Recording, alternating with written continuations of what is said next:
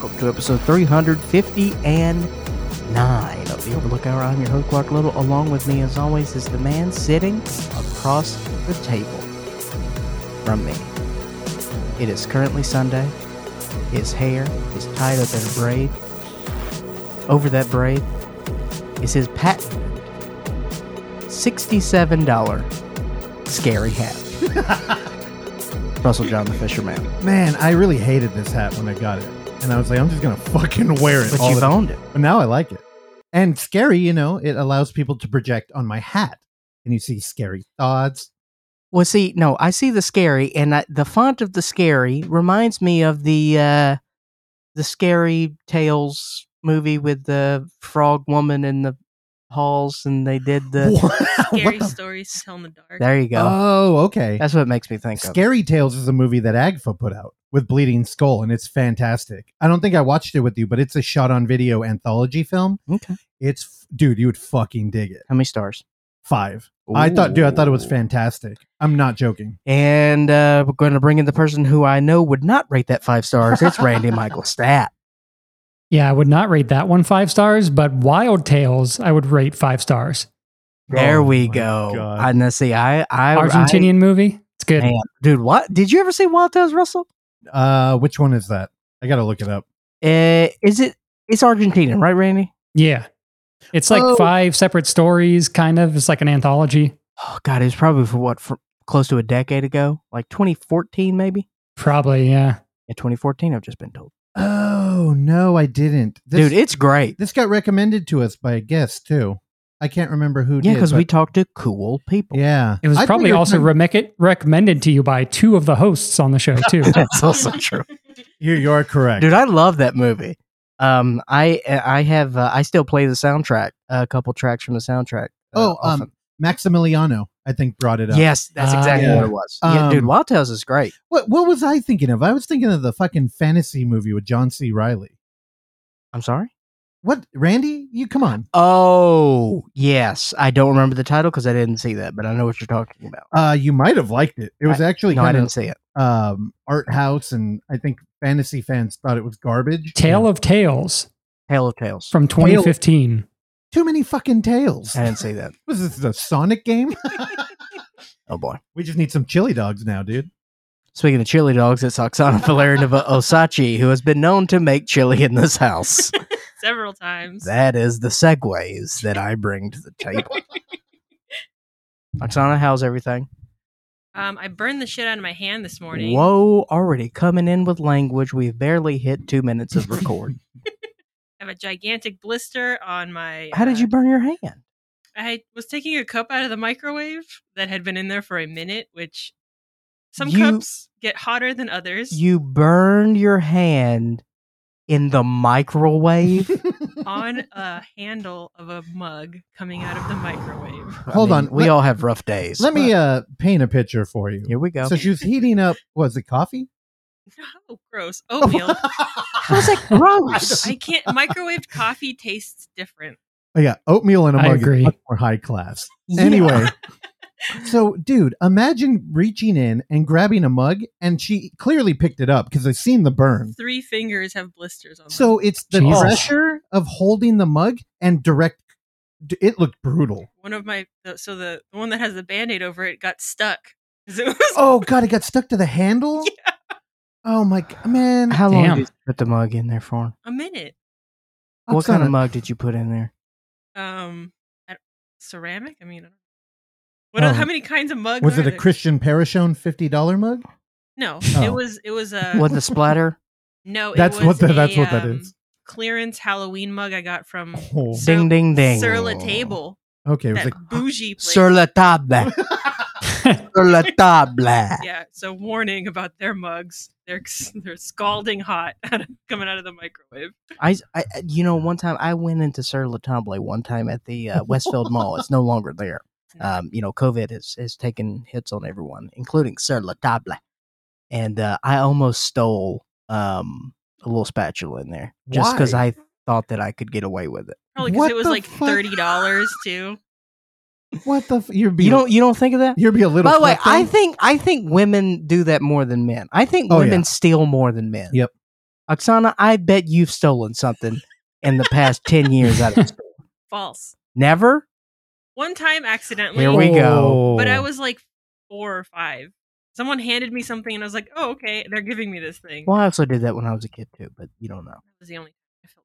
I walked out of a store with a, it was an umbrella that had dinosaurs on it, and I got very excited. And they're like, wait, why do you? I was like, I don't know. Mine was I'm like 4. a keychain or something. Hold weird. on. Now, when you took that umbrella, did they march you back in and make you apologize? and Yeah, give my it back? grandmother did. I Oh, was good like, job. I'm a child. What do you want me to do? Well, you got to do it anyway. Yeah. I mean, you did the deed. If Yeah. you got away with it, you learn you can get away with But it. then I got pizza after, so it was cool. Oh, the instant reward Yep. after? That was You were my life. spoiled. Yeah, God I know. damn it. Do you know how long it took me to break that shit? Oh, you broke it. A little bit. This news A to little me. bit. Speaking of Clark and personal advantages, I don't know, not advantages, but improvements. How's the smoking going? Okay. What do you even like? All right, I'll tell you straight up. Yeah, I think I went 15, 16 days. And then yesterday I bought a little pack. And since then I have smoked, I think I have burned 3, maybe 4 cigarettes, but like I just smoked one today and I took like 4 puffs. They taste different. Mm-hmm. They're gross. And I'm mad because I want to get enjoyment out of it again, and I'm not. Could get rid of them. But see, so now Team I have Clark. them to do. I can do my magic tricks. Get a fucking Sleight of straw. hand. You could do that with anything. No, sleight of hand with cigarettes are cool. Teach the kids. Now, if you could blow like rings or make like animals out of the smoke, then maybe Yeah, I'd- cigarettes are gross, dude. I'm thinking about going back to cigars. dude. The thing that's most fucked Oh, up. can I do pipe? I can smoke pipe inside. What? You can smoke pipe inside. It's fine. Where does it say that? Everywhere. Yeah. Dude, have you ever not smelled a pipe? It smells great. So if you went to like the HOA because we're part of a homeowner association, It's not. Yeah, it's and fine. you're like, "Hey, can I smoke inside?" It's and they're like, "Well, hold It on, is no, dude." completely fine. Google And it. you're like, "Wait, hold on, it's not cigarettes." And they're like, "No, we don't allow vape either." You're like, "No, it's pipe. It's We smoke pipe." It's And they're smoke pipe. like, "Oh, you smoke pipe?" It's fine. They're like, "We all smoke pipe." Yes. No, this is universal truth. I'm going to say no. Yeah, nobody smokes pipe, dude. My uncle smokes pipe. Is it opium? I don't know. I don't ask. Okay. I let him live his Don't life. ask, don't tell. Smoke pipe. Whatever comes out, it's all good. Randy, would you tell them you can smoke pipe inside? No, I've never heard such a thing. What are you talking? God. What are you talking about? Smoke pipe? Yeah. Like crack? Like a crack pipe? No. Tobacco. Oh, dude, tobacco in a pipe like reeks in a good way. It does not reek. It Dude, smells nice. It permeates shit. but it smells nice. It Pipe tobacco is nice. doesn't. It's not a bonus on eBay when somebody has a pipe smokehouse. It's a warning they give you. No. Isn't that why you get candles that smell like cigars? Whatever. Cigars and like pepper. That was one of the ones you got. Cigars and pepper? It was like, yeah, like cracked pepper and What? leather. Crack pepper? You know the black pepper? Black pepper. That was one of the candles you have purchased because it stood out to me as like, that doesn't sound like an appealing Yeah, dude. smell. It smelled good. He's gonna smoke crack pepper pipe. See, y'all just don't know how to live, man. Pipe tobacco smells amazing. I agree. That's why I think, I got turned on to D&D. In the cigar shops, when they used to have them, they'd have those little pewters of like a Grim Reaper. All right, now I'm back out. Okay, there we go. Now you made it. I got him to quit. Now you made it fucking Dude, lame. they had a bunch of them. They had like a little Mohawk guitar skeleton. I still got him. You want to hang out with my cigar store pewter people? I don't know. Anybody got any fentanyl? I mean, another pipe thing. How do you take fentanyl? Isn't it in pipe? Well, you can snort it. You can put it in cupcakes. So I started working with a very young, very Irish man who is about to take the bar exam. And he's very global. He knows a lot. Not the brightest bulb in the lamp, but he's an interesting one. So I started asking him about ketamine. Yeah. Because I'm like, I don't know anybody who's done ketamine. And if I do know you and you've done ketamine, go ahead, let me know now. But he started telling me about it, and he was just like, are you kidding me? You don't know ketamine? He's like, it's legal. And I'm like, oh, clearly I have no idea. Sounds fun, though. I think I'm gonna try and get you on ketamine and off of cigarettes. I don't know. It's European. It's international. Randy would dig it. I can't spell it. I can't either. I think you could get like a thing that you can take like a thing in your nose, a ketamine little vapor thing. Oh, Like a smelling I think salt? people do it that way. Kinda, I think, yeah. an inhaler. Oh, One of our previous coworkers would know. Oh shit! more than one. See, there's a puff, Probably true. an inhaler. You could puff a ketamine inhaler. Oh, that's for Randy. The HOA would allow that. Oh, that's true. Yeah. Fucking HOA. Bunch of bitches. All right, we got a lot today. There's no TBR report this week. We do have the results of our latest unnameable segment. I've been asking everybody on this show, except for Randy, to help me out and name this fucking PR brawl, the Royal Rumble of press release. Help me out. Again, you can email us at theoverlookhour@gmail.com. Minus the. Overlookhour@gmail.com. That's what I said. No, it's not. Play it back. Randy, what did I say? Randy, do the rewind voice. You put the in front of it. God damn it. Randy, cut it out of the show. Okay, yeah, so we got that later on. I don't know. Sam continue. If you haven't listened to Sam Cantation, where we hung out with a longtime listener, forever friend and family, I almost called him Sam Kinnison. Samuel Pierce. Please do that. I took 3 hits of a joint before it, and I completely lost track of time. Noob. Yeah, I do. For real. I came home, no coffee. I was like, I'm going to crash. I was yawning all the way here. I'm like, fuck it. Let's just lean into it. No sleep. No sleep. Exactly. And dude, it woke me up. I was awake. I was having fun. I was engaged. I didn't want it to and end. you had no concept of time. Yeah, Clark. Outside of you're already zero. Clark, after, I was like, damn, dude, I feel bad. I don't want to keep Randy there that whole time.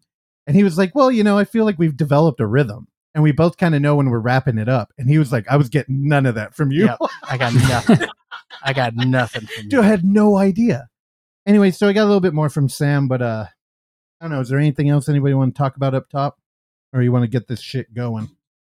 Very briefly, I will mention that we are recording on a Sunday. Now, typically, I feel like we go half and half. Some days we'll record on a Saturday. Sometimes we'll do the intro on a Sunday. Occasionally, we'll do it on a weekday. But Saturdays are always my the kookaburra days. Oh, dang!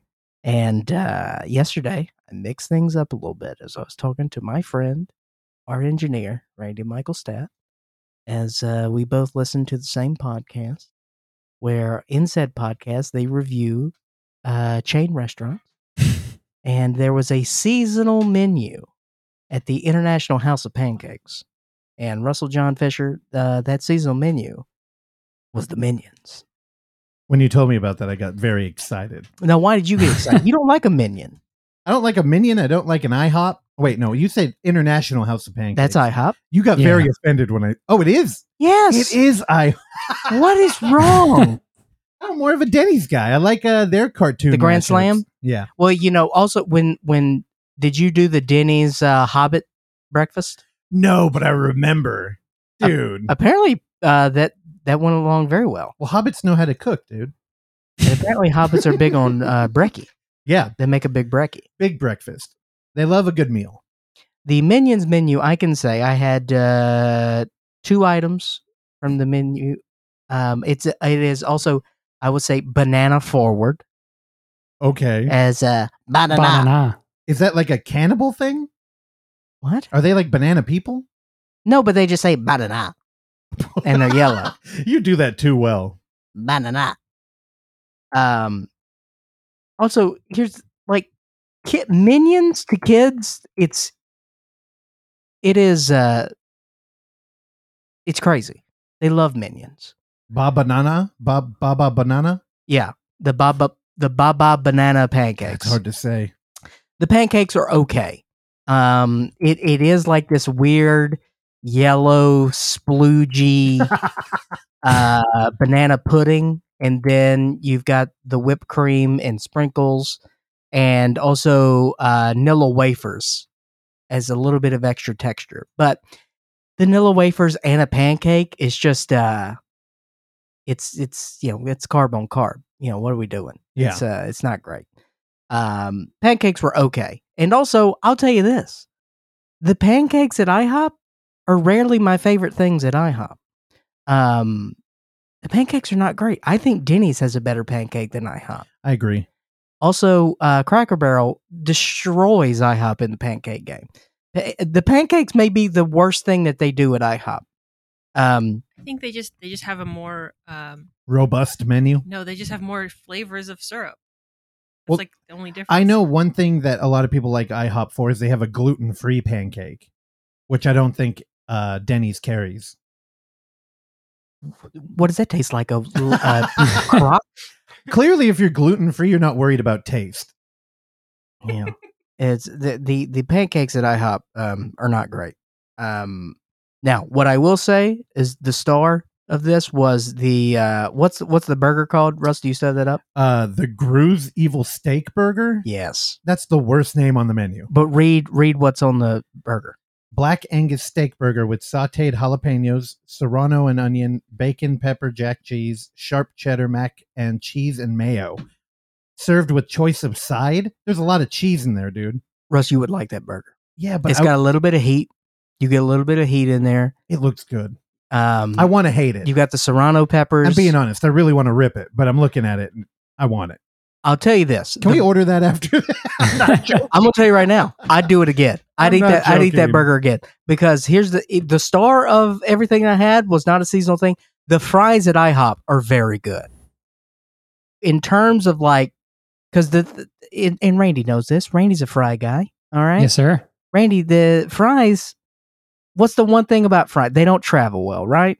Precisely. A life shelf on French fries, especially McDonald's Couple minutes. fries, 5 minutes tops. Now, I'm a big fan of Wendy's fries. They have figured out a way to make those last longer, and they are delivery proof. IHOP fries are very similar to the texture of what Wendy's is doing. They have a nice crispy texture on the outside. The inside is nice and fluffy. These are 5-star fries. Very good fries at IHOP. The burger, a little under-seasoned, and I wish that the mac and cheese was a little bit more cheesy, but this is a good effort, and this is a good burger. IHOP does, and I've had burgers at IHOP before. When they did the whole IHOB thing, that was a failure, but their burgers are good. You know, I wish we could write for them. The burgers are better than the pancakes at IHOP. It's not even close. When you talk about a Minions menu, I've never actually taken this shit seriously. Like, it kind of like slides right off of my smooth brain. Yeah. And it does not penetrate. And I'm looking at it and I'm like, they have the Baba Banana Pudding Pancake Ultimate Bacon and Sausage Combo. Yeah. And I'm like, oh, all you did was put Baba Banana in front, or the Cinnaminion Ultimate Bacon and Sausage Combo. I hear the Cinny Minis things are very good. The donut hole things? Yeah. The Cinnaminions. I didn't get those because I got the kids' pancake because they gave me one pancake and a little piece of bacon. You always get the kids' food. It's weird. No, because it's a cheat code. They come with crayons. It's too? a cheat code. No, here's the thing. I imagined in my head that they would give you like a little story, so I pulled up the fucking Denny's Hobbit menu. That menu's much prettier. All of the dishes are stacked on gold coins. Ooh. The names are like Smog's Fire Burger, right? Dwarves Turkey Dressing Dinner. Hobbit Hole Breakfast. Like there's a little play on words there. What's on the Hobbit Hole breakfast? 2 eggs fried right into the center of a grilled cheddar bun, served with 2 slices of bacon and crispy hash browns with melted shredded cheddar cheese and bacon.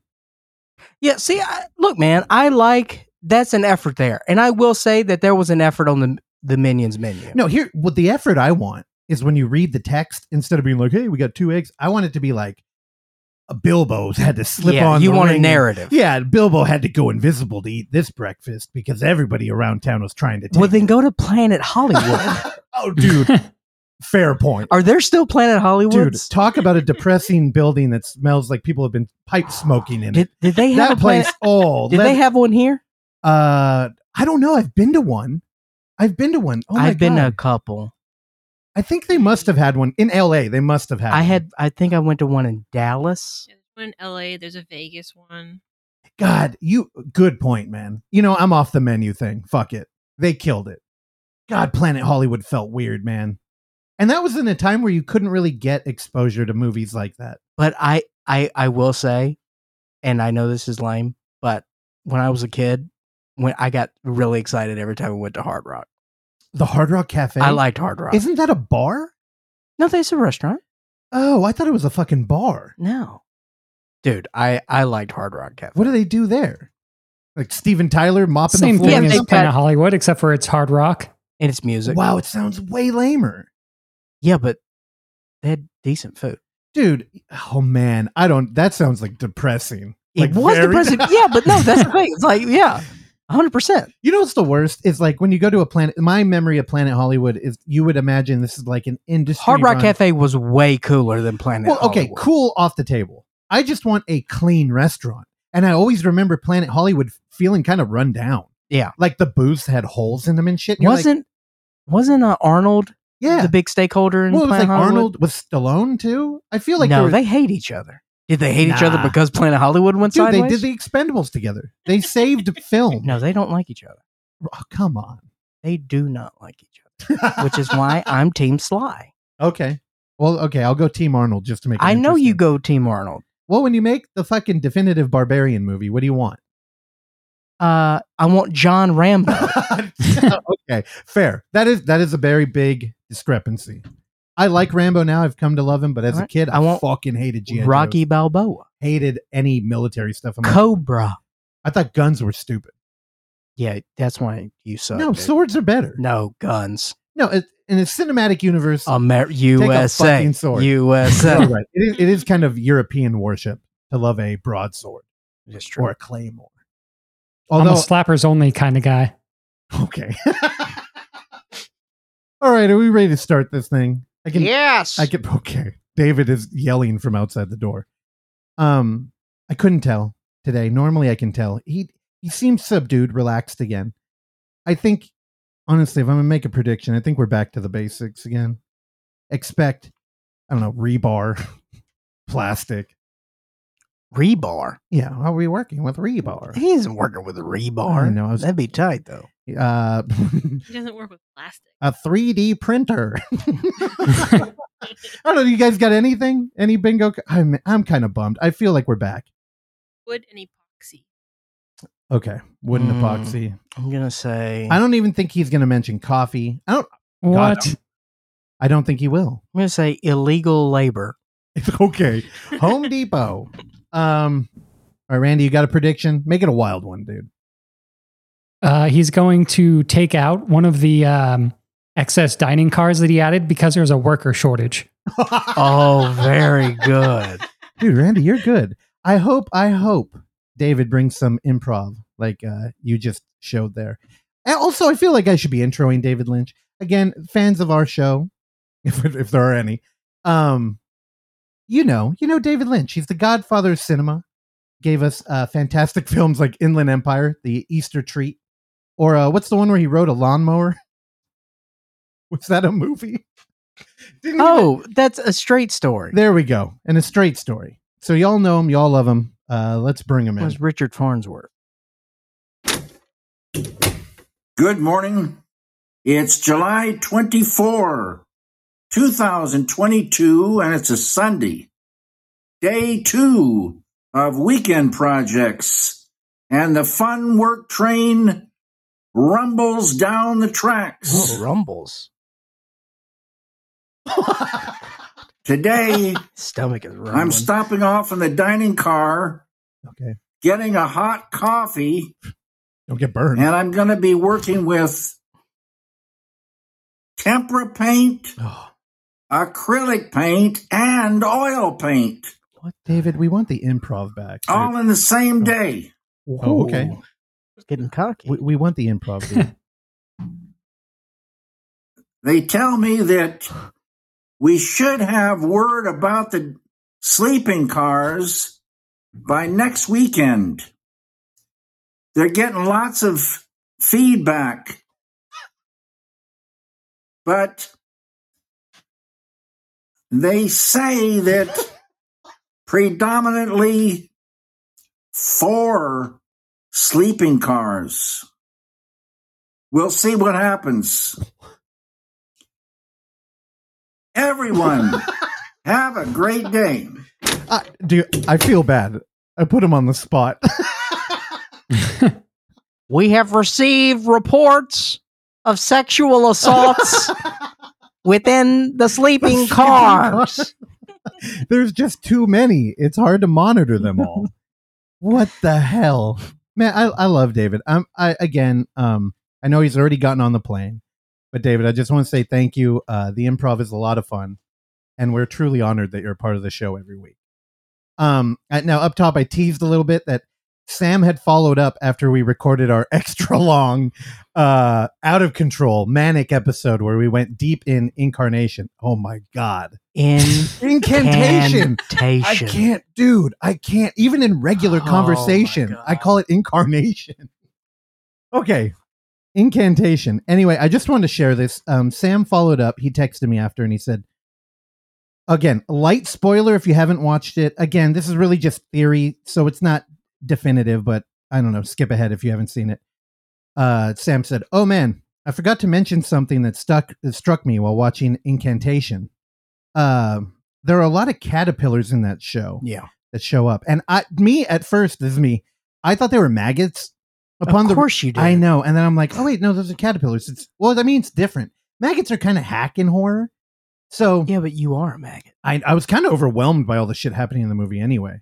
Anyway, well, Sam said, the caterpillars that show up seem to be closely tied to Mother Buddha specifically, and the caterpillars we see appear to be monarch caterpillars. Monarch caterpillars are cool because they only feed on milkweed, which is poisonous. They're immune to the poison, but it makes the caterpillars themselves poisonous, and they use it as a protection from predators. What is this Silence of the Lambs bullshit? Well, he's saying if it's deliberate, it's really a cool piece of symbolism for how the curse needs to be distributed among as many people as possible, poisoning them a little bit to save them from the ultimate, quote, predator. Yeah, I don't know. He goes a little bit more in there, but this film is a gift that keeps on giving. Hey, Sam, chill out. No, I totally agree with you, Sam. And I was at work when you texted me that, and I had to put down what I was doing to reflect. Good job. I love it. That's what I like from film. Back to you, Clark. R.I.P. Dodo. That was the girl. That was a moment of silence. No, it was respect. In Incarnation. Yeah, Chen. Your favorite film? Chen Dodo. Did you even watch the movie, dude? Like in my nightmares, dude, over and over. All right. Are we gonna Incarnation? I can't. We're gonna do a skunk ape? Yeah. Oh yeah. Let's go right into that. Fuck, dude. Skunk ape. Well, okay. What are we calling it? The PR Smackdown Rumble on the PR Bronx. What? I don't know. I asked everybody for Is a that name. saying for Puerto Rican? Oh my God. That's my joke. The press release Smackdown About deathmatch battle to the end. All right. Clark's got his eyes closed. He's in a meditative state. This is how we get all of our best ideas for the show. I feel it. His nose is wiggling. Something's coming to him. Nothing rhymes with screener. Okay, good job. Anyway, our PR battle that is decided by a poll by you, the listeners. Last week we put it up, and the Skunk Ape Experiments issue 1 won the poll. Thanks. What a mouthful there. What was the challenger?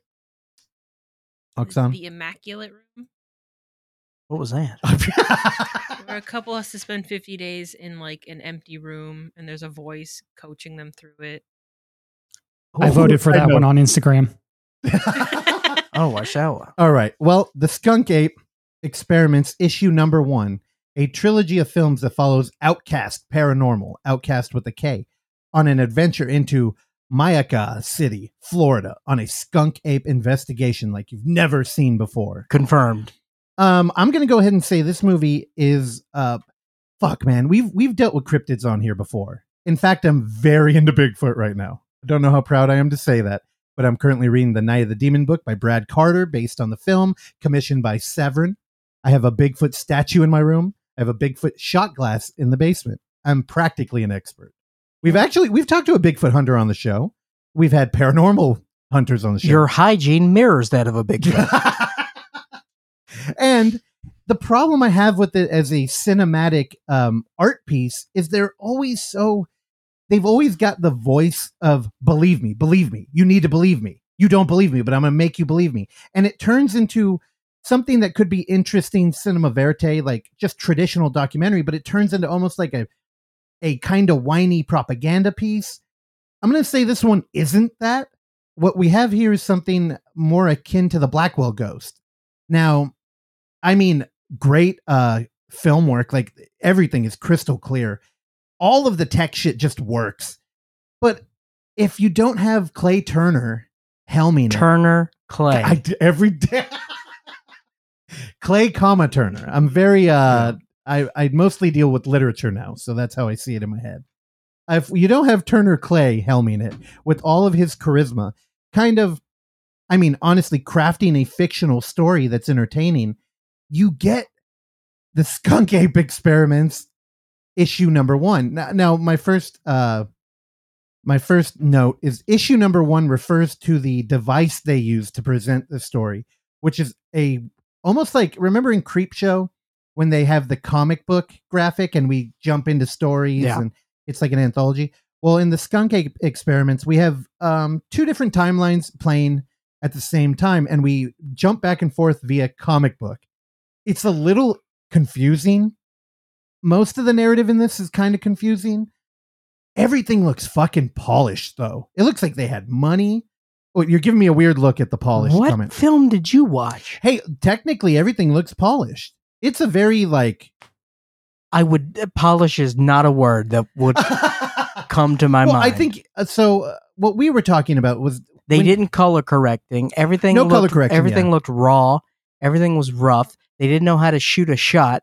The fucking light polluted everything. It was either too dark where you could see or too much bright where you couldn't see anything. I'm talking about the production, though. Like, transitions, the music, all of that was it was legit. Yeah, but they couldn't frame a shot. Well, I mean... they couldn't light a shot. When I'm dealing with documentary, especially like paranormal stuff, that's kind of par for the course. Like, you're not watching taps because they're framing up everything perfectly. Get a goddamn light. Well, here's the other thing. This movie has 48 Turner Clays in it. And honestly, I think a lot of the people involved in this film were pretty interesting. No, this movie has 48 Lightfoots in it. Yeah. He was a good dad. He was a good dad. And, honestly, I kind of wish the movie wasn't focusing on a skunk ape, because you always know, we're not going to see one. So, but we are introduced to a bunch of characters. Now, I want to clear this up. Now, the term skunk ape, that is a regional thing, because skunk ape deals more in the Florida swamps. No, opposed to the Sasquatch or the Bigfoot. I was joking earlier. I'm not actually an expert. I think a skunk ape is a Bigfoot in the swamp. Okay. Yeah. So mostly southeast, like Florida and stuff. Yeah. I kind of like the skunk ape. Also, in the book I'm reading right now, the Brad Carter one, he really leans in on how foul Bigfoot smells. We don't get a lot of odor in this movie. It's a weird thing to say, but there's not a lot of reaction to paranormal phenomena. No, but we have way more voodoo than I thought we would. There is a lot of shit going on. And I pulled a few clips to illustrate that. Now, at one point, we are introduced to the Crowley Nature Museum Center. And we're brought in by one of the cast. And he basically, just to help set this up a little bit, imagine a haunted house, kind of like, what was the Conjuring couple? What are their names? Ed and Lorraine Warren. How they have the haunted museum. That's kind of what I imagined. But Clark, you're totally right. It's hard to see anything in here. Yeah. So we're in a rural wooden house, 2 stories, feels like it should be haunted. And we've got 18 different experiments going on at one time that will all be captured like the Blackwell Ghost. By all dudes that look like roadies for Hatebreed. That is fair. Now, I've pulled clips to help illustrate this, because it's a little taste of the movie. So I'm going to go ahead and I'm going to turn it over. I can't remember who the actual guy leading us through, but we're going to be introduced to people like Bill Brock. We're going to meet RPG. We're going to meet Phil and Doris, who are manning and dowsing around. Anyway, let's just jump into it. So here we go. Skunk Ape. We're entering the Crowley Nature Museum Center. There we go. Hello and welcome to the Crowley Nature Museum. This goes against the grain of every rule that people have put on the paranormal, every little thing that you think they believe. So if you can't get with that, go ahead and turn this off now. Now, I got a few clips. I think we should reflect on them, kind of break them down. This guy threw a challenge out that paranormal people don't push it far enough. And there was a warning that flashed on screen. If you don't want to be part of this ritual, turn it off now, because we're going to open a portal not only here, but everywhere this plays. He gave us an opportunity. He gave us a shot. He threw the gauntlet down. And so we move right into the first room where we learn a little bit about the experiment. And we paid no heed, and now we're haunted. Again, this is going to be Bill Brock talking. We're going to be saying what's called the hymn to Pan. It's a chant from Aleister Crowley that we've used in the past to really get things really active, So we're going to be using that. And at the same time, our buddy RPG is going to be upstairs doing some crazy stuff that I just never even thought we would ever do. So we have a chant from Aleister Crowley that we're going to use to try and... Now, again, this is the Skunk Ape experiments. So one thing they don't really talk about is that I think all of this is supposed to get... Imagine a haunted house where you have 8 different rooms of experiments happening, none directly related to the Bigfoot. Yeah. But they're hoping to get Bigfoot curious to show up. I guess that's... Again, it is... This thing, there's no, central theme. It jumps around. It's confusing. It feels kind of like a Mr. Beast video, where it's like, what if we did 48 experiments to try and get Bigfoot? This was a painfully long hour. I disagree. Now, you're not a fan of crypto stuff, and I wouldn't really say I am either. This is definitely an easier watch than 90% of Also, that there genre. were reenactments. Yeah, and the reenactments were a little fun. But anyway, he hinted at an experiment going on at the same time upstairs. Now, I'm going to go ahead and say what RPG's doing up there, Randy might be into. Randy, you got a guess of what he might be doing up there? Playing guitar with pedals or something? How cool Or a would that be? synth, maybe? They're like, we know Bigfoot's into riffage. So here's this crybaby. God, how dare you call him a crybaby? The Wawa. Oh, okay. I thought Come on, See, dude. no, I thought he was referring to the host who cries later on in the movie. Nah, dude. Okay, no. All right, so Randy, his guess is that he'll be upstairs playing with guitar pedals. Let's go ahead and check in with RPG, who I would like to mention is wearing a large necklace of what appears to be a still of Bigfoot captured in the Patterson-Gimlin footage. So just to help paint this picture.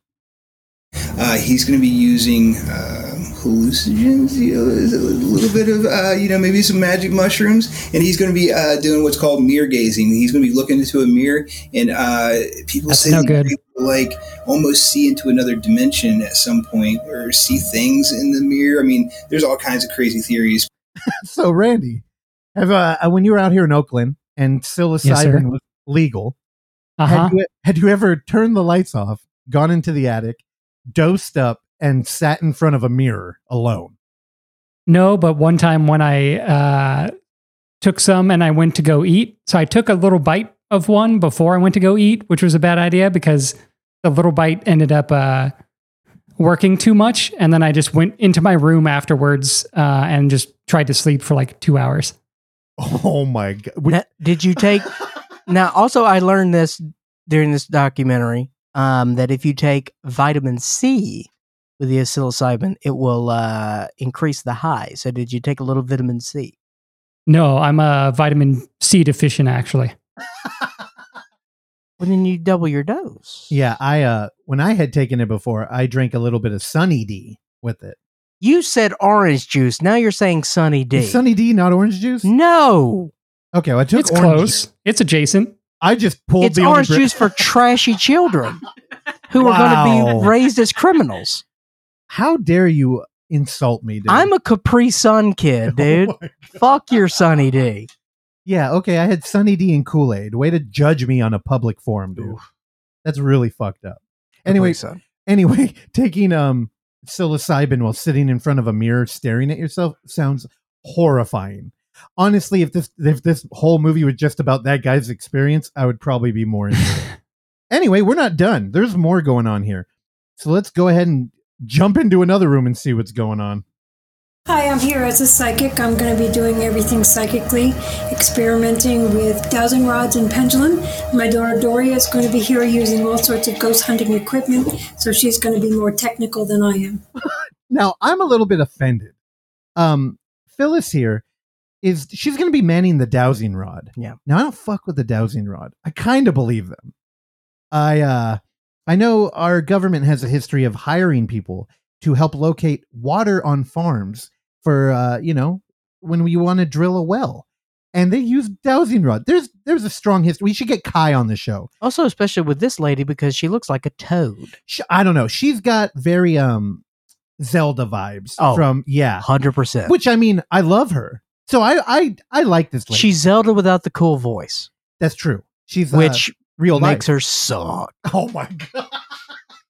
No, and here's the thing. Her daughter, she says she's going to be more technical. She'll be manning some EVP. No, nobody gives a fuck about that. Power to the dowsing rod. Also, I don't like how both of you laughed when she said she was going to be doing psychic things. Yeah.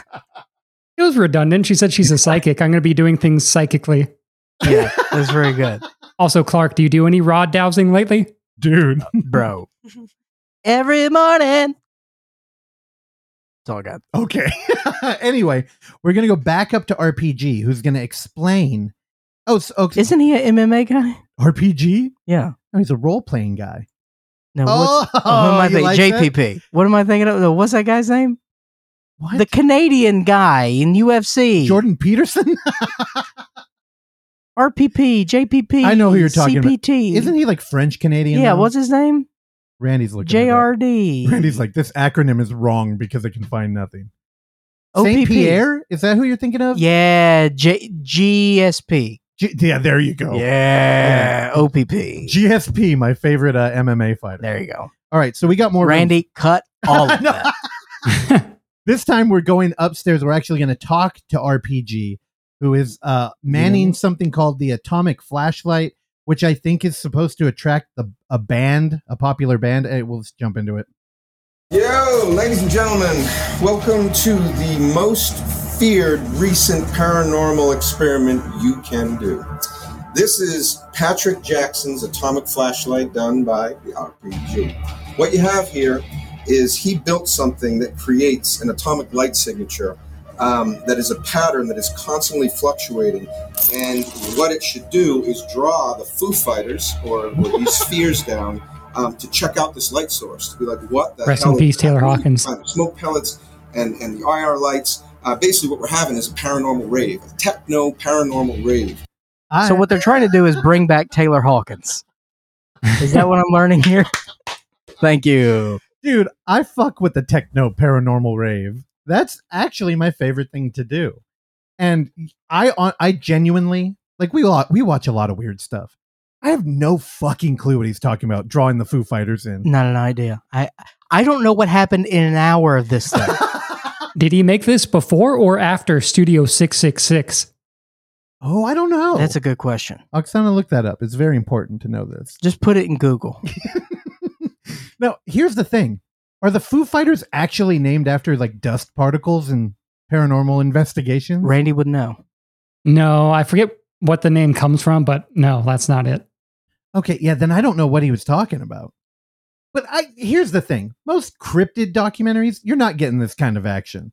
And if I got a guy talking about a techno paranormal rave, that's definitely more interesting than, like, the Mothman was in the field. For sure. And then you see, like, an artist illustration that was pulled off of Google Images. Anyway, we're almost done here. We got a little bit more. RPG's got more tech to share with us. And when they come in, we have this 360 periscope from the Lizzie Borden House in Fall River, Mass. Thank you so much. And this will track because these spheres use a field-based propulsion system to move, and that gives off static charges. So as it moves around the room to investigate this unknown light signature, it will set this off, and we will see it in lights as it moves around the room. I almost choked on my coffee. I don't know why, but every clip I've played that has gotten funnier and funnier. And yes, thank you to the Lizzie Borden house who has brought us a disco ball. This I don't know what this is. No, did it come from the actual Lizzie Borden house where she murdered a bunch of people with a hatchet, or is this like a cool Instagram boutique that makes flashing lights for paranormal hunters? Honestly, it could be either. I have no idea. Anyway, let's close this up. We got a little goodbye here. Actually, it's a little bit more of a mission statement from the team over here at the Skunk Ape Experiments. Ladies and gentlemen, people don't want to push the envelope. What are we doing if we're not going to the edge of reality and diving in head first? We're doing this for you, we're doing this for us, and let's hope this works. Party on, Wayne. Party on, Wayne. God, it sounds like yesterday, and we're going to talk about this at the end. We all saw Nope, so we're going to talk about Nope. But did you guys see the trailer for Oppenheimer? Unfortunately, yeah. The new Christopher Nolan thing? No. It comes out 11 months from now. I saw the Fathom event, so they don't fuck with trailers on that. Oh, okay. That sounds like the Oppenheimer trailer. Yeah. Hey, again, all of that like betting music and all of the transitions, the craft, like the technical craft, the editing, all of that was spot on. There's a lot of animation in here. Again, man, the cryptid world, they just need a little bit of artistic infusion. You know, when me and Clark were watching this, we started talking about a former guest we had on 5 years ago to promote the oh my god, it's my favorite short, Legend of the Skunk Ape. Swan song of the Skunk Ape. The Swan Song of the Skunk Ape. That is my favorite artistic piece ever on a Bigfoot. It captures your imagination. What a sentence. It's it's not like trying to trick you. It's an honest approach. It's got like a lot of Errol Morris characters in there. It's an outsider's perspective that isn't like, it's not being mean. We're not being judgmental, and we're kind of playing, we're letting them take us through this I don't want to say fantasy, but this other world.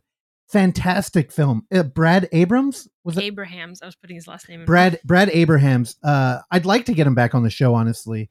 And we looked up a couple of the films he made after talking to us. One of them is about a dude who used to illustrate Sesame Street and then made a shift into conspiracy theories.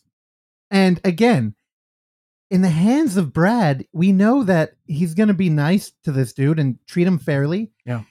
And then we look at another documentary, and it's the folklore of Mount Shasta people. Oh, man. Holy shit. That Mount Shasta thing looks wild. It looks fantastic. So, again, if you're sitting here thinking, why are we talking about skunk apes?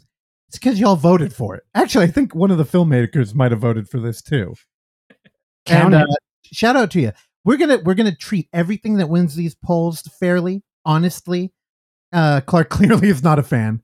I think if you're into cryptid stuff and you watch a lot of paranormal shows on Amazon Prime per se, check this one out. It's better than most of the stuff out there. Again, issue 1, we're referring to the comic book theme going on. There are said to be 2 more of these coming out. Oh, also, these filmmakers made another short that is the whole thing on YouTube.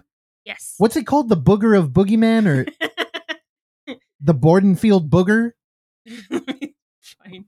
Do you remember, Clark? Yeah. Bodkin Booger or something? Yeah. Booger. And they had somebody running around a mask under a bridge with a lantern. It looks Goblin 2 adjacent, Troll 2 adjacent, like a goblin from that. What's it called? Hey, shoot for the stars. Barden Booger. The Barden Booger, Tales of the Barden Booger. the most fearsome cryptid known to man. The Barge People Booger. So check these dudes out. They're making the dreams come true. And if I had a stinger, I would play an outro right now.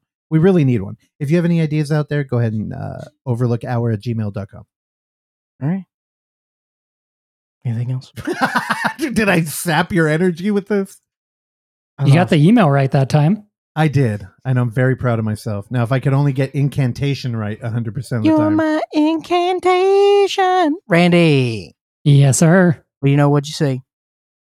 This week I watched a movie not at the Plaza Theater. Holy balls. It was not a David Lynch film either. Holy balls. I did see a documentary called Fire of Love, which Neon picked up, and it's also a National Geographic documentary. And you're back. It's a film about this couple who were volcanologists, just essentially studying volcanoes and kind of how they work throughout the 70s and the 80s. Yeah, Star Trek. Dude. Yeah, dude, you're totally wrong. I've never seen an episode in my entire life. It's about this French couple, Maurice and Katia Kraft, and their essentially journeys just studying volcanoes, like I said, throughout the 70s and the 80s. They eventually died during a volcano explosion in 91. That's not really a spoiler. It's pretty much like in the trailer, and it's front loaded in like the first 5 minutes of the movie. But yeah, this movie is told all in archival footage. So they shot like hundreds of reels of just their studies of volcanoes. They would get like extremely close to volcanoes, get really incredible footage. And it's all on 16 millimeter film because they weren't working with digital back then. So all the footage looks amazing. It's kind of just, it's not really super scientific, which I wasn't sure if it was going to be or not, just because it's like a Nat Geo documentary. But it kind of just tells, like, as the title says, it kind of tells a love story between this couple that were like obsessed with volcanoes and nature and kind of like trying to figure out how they work. And they, towards the end of their life, they were kind of like trying to warn governments, like when warning signs of a big volcano were happening. So they were kind of like trying to get people to understand like how these things work so they could like, you know, evacuate cities or towns or whatever when potentially a big one was gonna explode. But all the footage is filmed, like I said, on 16 millimeter, and you could tell that the Maurice, the husband, it feels like he's very inspired by French New Wave, the way that he shoots everything. Like he's shooting a documentary, but there's like a lot of these like really quick zooms, and he's really good at filming like the scale of like nature and the volcanoes and everything. Both of them are kind of quirky. They both like look like characters out of a Wes Anderson movie. The Life Aquatic, they look kind of like those characters. Like they both wear like red beanies, and I don't know, a very very cute couple. And the way that everything is shot just like looks really good. Besides their archival footage, there's some interviews that they would do on TV and stuff, and then there's also a little bit of animation here and there, and it's kind of done in like a little like paper cutout, sort of like stop motion type of style. It was all very good. It doesn't get too much into their death. It kind of shows like the last image of them. They were in Japan studying and filming a volcano, and that is when they passed away. But it doesn't get too sad. It ends on like a pretty high note. If you can see this on the big screen, I think it's going to be on Disney Plus in the next like couple months or something. But if you could see it on the big screen, I would highly suggest it because the footage is incredible. What are we doing on this show? Hey, it's a good film. It played Sundance. It played a bunch of festivals. Sarah Doses is the director. I didn't mention that. We go from Florida Skunk Ape, roadies and hate breed to a love triangle volcano movie by Disney. Shot in a French New Wave patina. Where else are you going to get boys and girls? I know. Also, my recommendation is just don't build around a volcano. And I say that having lived my whole life in an earthquake epicenter. So yeah, right. Coming. Oh, I can't wait. You need to get your earthquake cherry popped. Yeah, Randy, what are you talking about? I've lived through like 97 earthquakes since I've been Not here. a good one though. 89 was our last good one. You were barely alive. I was barely alive and it changed. Do you remember it? Oh, I remember. You remember? Yeah. I was watching the baseball game when it happened. You were like 5. My mom dragged me under a doorway, which I guess is actually a bad thing to do now. Who knows? Yeah. Who cares? I think I was 11 months old. I wasn't in this country. Oh, that's right. Yeah. They were still training her. They got earthquakes in Ukraine? I doubt. Just war. Yeah. Just war. All right. Randy? You have to segue from war. War is hell. Hell is other people. Thanks, Henry Rollins. My second recommendation is a film that I already recommended before, but I have been, shopping the Blu-ray market recently because I moved into a new house that has too much space for one person, and 3/4 of my movies are in Pleasanton, California, that I need to get shipped out to me. So I'm filling the void of my house and my soul by buying Blu-rays. Retail. I went to Factory 25, which I wasn't too familiar with, and I bought the Blu-ray for a film called Ham on Rye, directed by Taylor Taormina. Talked about it on here before. It's a very like kind of strange, very independent film that takes place in LA, but it doesn't really feel like an LA movie. But yeah, it's kind of like a coming of age film. The first half kind of feels like this weird, idealistic, like John Hughes movie, but like kind of also like that 70s show. And then like the second half feels like a Richard Linklater, like, but almost more stonery. It's very good.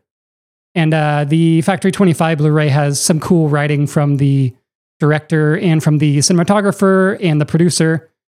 Just kind of about how they made the movie and how like there's like a ton of people in this movie. It's a pretty big cast. And like, I think most are like first time actors. And everyone's great in it. And yeah, it kind of just talks about how, how independent this shoot was and how fast they had to shoot and how they're working with a lot of like younger kids, like teenagers. And apparently some of them just like walked off set and like they had to kind of just figure a lot of shit out.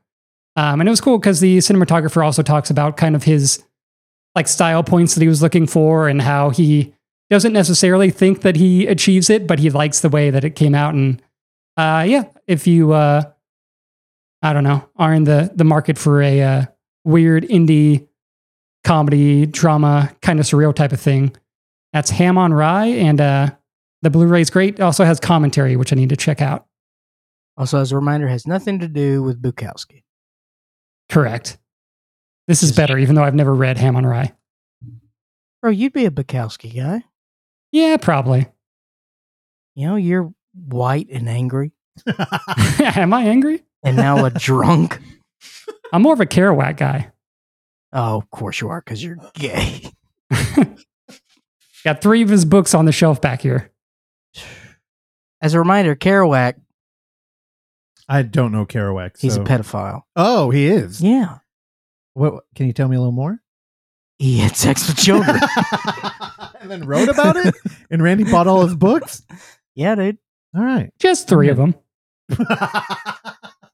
I unfortunately have some Woody Allen films too. It's fine. And Polanski? Yeah, a couple.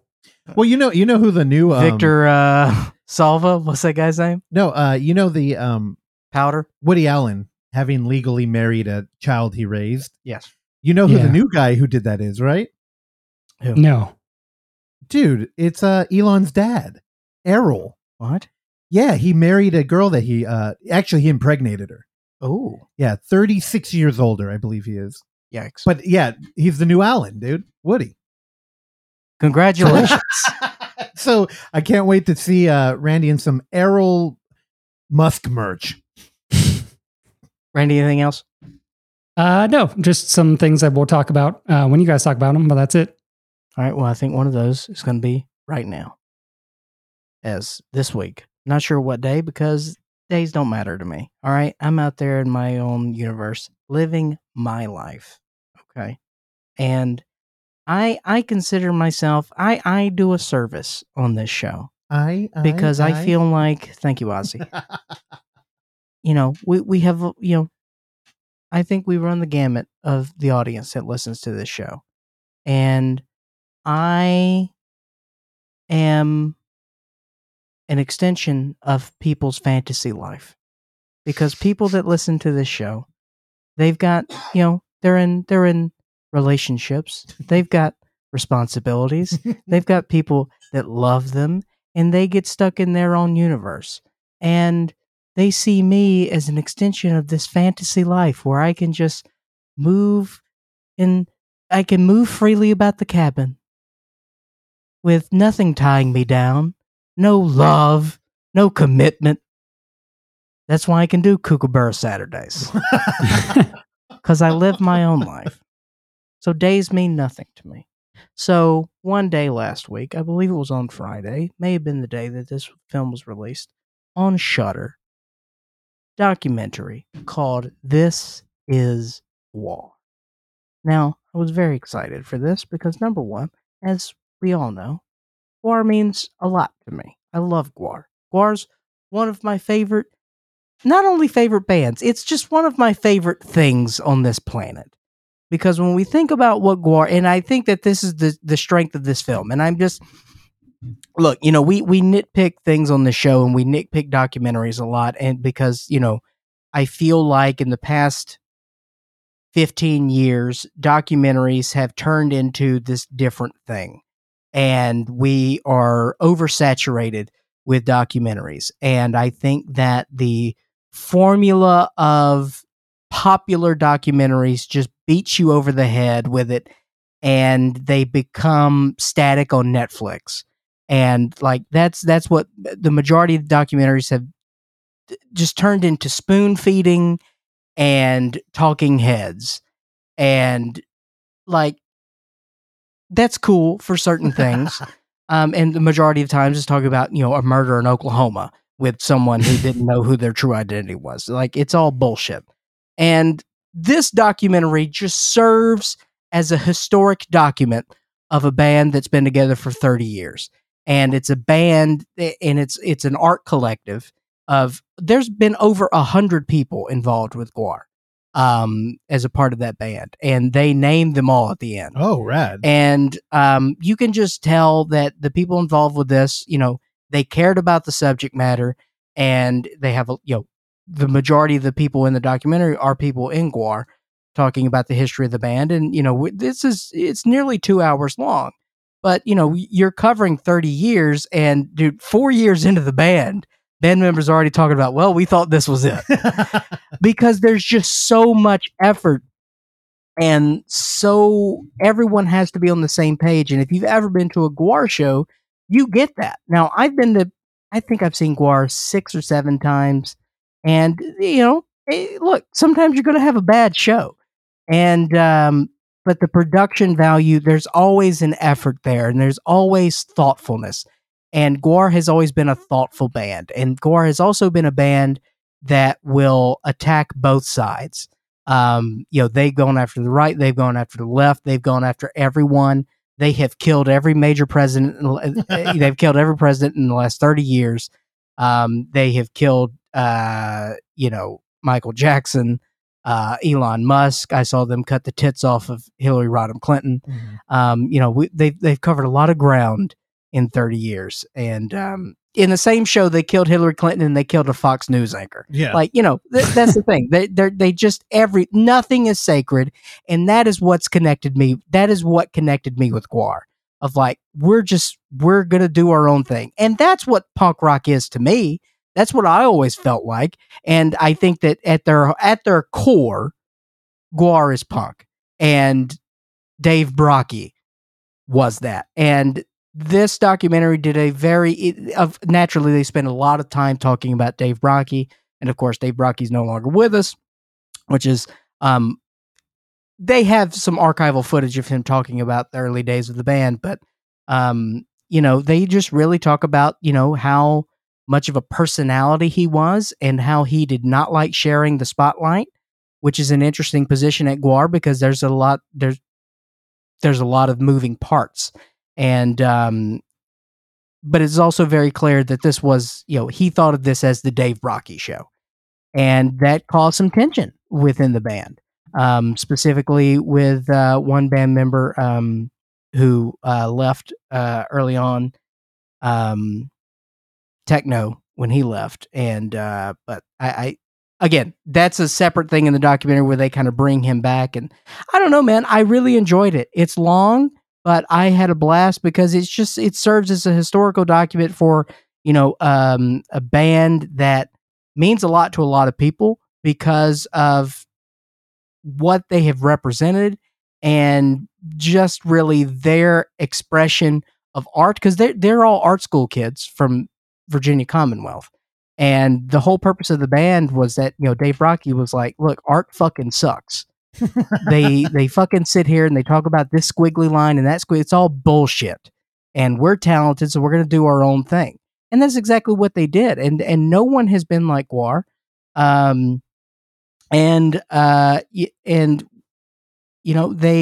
They got big, but they never got as big as I think they could have. And I think a lot of that had to do with Dave Rocky just being the difficult artist that he was. As Gwar never really had any major radio hits because his lyrics were horrendous, and that sort of dragged down the band. And then in retrospective, he was like, yeah, maybe I shouldn't have said fuck 19 times in the song or something like that. I don't know, man. If you're a fan of the band, you'll love it. And now Randy is not a fan of the band. He did watch it, but I mean, Randy, I imagine I hit on some things there. I imagine that you were able to watch this and have some appreciation, and that's it. Yeah, I definitely don't disagree that Gwar is punk rock. I mean, they came, it sounds like, from the Richmond, Virginia area, like punk rock scene. Yeah. And I dug the parts of music that were played in that part of the documentary. And I definitely think that their ethos and everything definitely is punk rock. So I appreciate all that. I don't know. I just don't like the theatrics and the accoutrement of Gwar. And I don't really care for like the metal music, but it was interesting. Especially like sort of like when they were gaining like notoriety and stuff, like how they kind of like Beavis and Butthead is kind of like the thing that propelled them. So I kind of definitely remember that from watching Beavis and Butthead when I was probably too young to be understanding it. Yeah. So that was all interesting, but yeah, I mean, it was, I did kind of like look at the runtime before. I was like, it seems long, but it did go by pretty fast. It just didn't feel as dense as something like the Sparks documentary, which might be like one of the best music docs that I've seen like in a while, especially since I knew hardly anything about them besides Annette. But yeah, no, I was fine with This Is Gwar. Yeah, Russ, I think you should watch it. All right. Well, the Sparks documentary, you kind of messed me up there because I constantly think of music docs in between the P-Lander Z doc and the Theory of Obscurity or whatever, the fucking Residence one. Yeah. And the P-Lander Z again. P-Landers, actually, all these bands are similar. They have like stage personas and they're not very public. In the P-Lander Z doc, I believe it's called, what is that? Tiger Belly. No, not Tiger Belly. Tiger Blood. Tiger Tony. No, but in that doc, it's Cinema Mad Tiger. Mad Tiger. Thank you. In Mad Tiger, it's Cinema Verite, and you can go behind the scene, and you get a lot of inside shit that nobody has gotten but that documentary crew. And it's also they go to Bottom of the Hill. It's very personal. I did see them at. Oh, are they in Bottom of the Hill? That doc? In the doc, yeah. Yeah, it was cool. I mean, my experience was I watched them at the DNA Lounge right after, and it was fantastic. And then Theory of Obscurity, where the band is kind of hyping their own shit. Again, the band, we don't know who's in it, but they're all clearly in that doc. Very clearly. And I mean, again, I had two experiences that kind of affected the way that I experienced both films. But that doc, I will forever think of as like VH1 talking head, offered nothing but a door to get in and kind of join in the party, but it doesn't even really do that well. Where the Sparks one did do a good job of that, and it felt welcoming. So I'm going to kick out the Residents there. And where does Gwar fall in between P-Lander Z and the Sparks doc? I mean, look, it again, this is like I said, it's sort of a historical document of the band. Okay. That's kind of how you think. Do we of have the any segment. live footage, backstage stuff? Oh, yeah. Like now, I will say, I love the opening of this is great. It opens up with one of the stagehands in the back talking about how he makes the fake blood. And okay. how he and dude, that guy has lived a life. Well, here's the thing. That's what I want is like Cinema Verite. Like, we're here. We've been given access because we're making this thing. Yeah. Which the Sparks documentary had a lot of, but it's not really stage. It's more like in real life, which I think if you're a Sparks fan was probably more interesting, honestly. Yeah, they just like one. They tell stories of like Dave Brockie, how for Cool. during one entire tour. And this was one of the guitarists, one of the Flatus Maximuses. I think there's 4 of them. I think he's what's the band he's working Against Me or now Okay. or something? Is that Rise a band? Against, yeah. Yeah. Very that guy, big Rise band. Against. Yeah. Oh, they're a big band. Yeah. I tried to listen once. But anyway, that guy was cool though. I liked him, and he was telling the story that for one entire tour, Dave Brockie did not break character when he On and off. as he was the Terminator. Oh. He only wore leather jackets and sunglasses, and only talked like the Terminator. Even in character?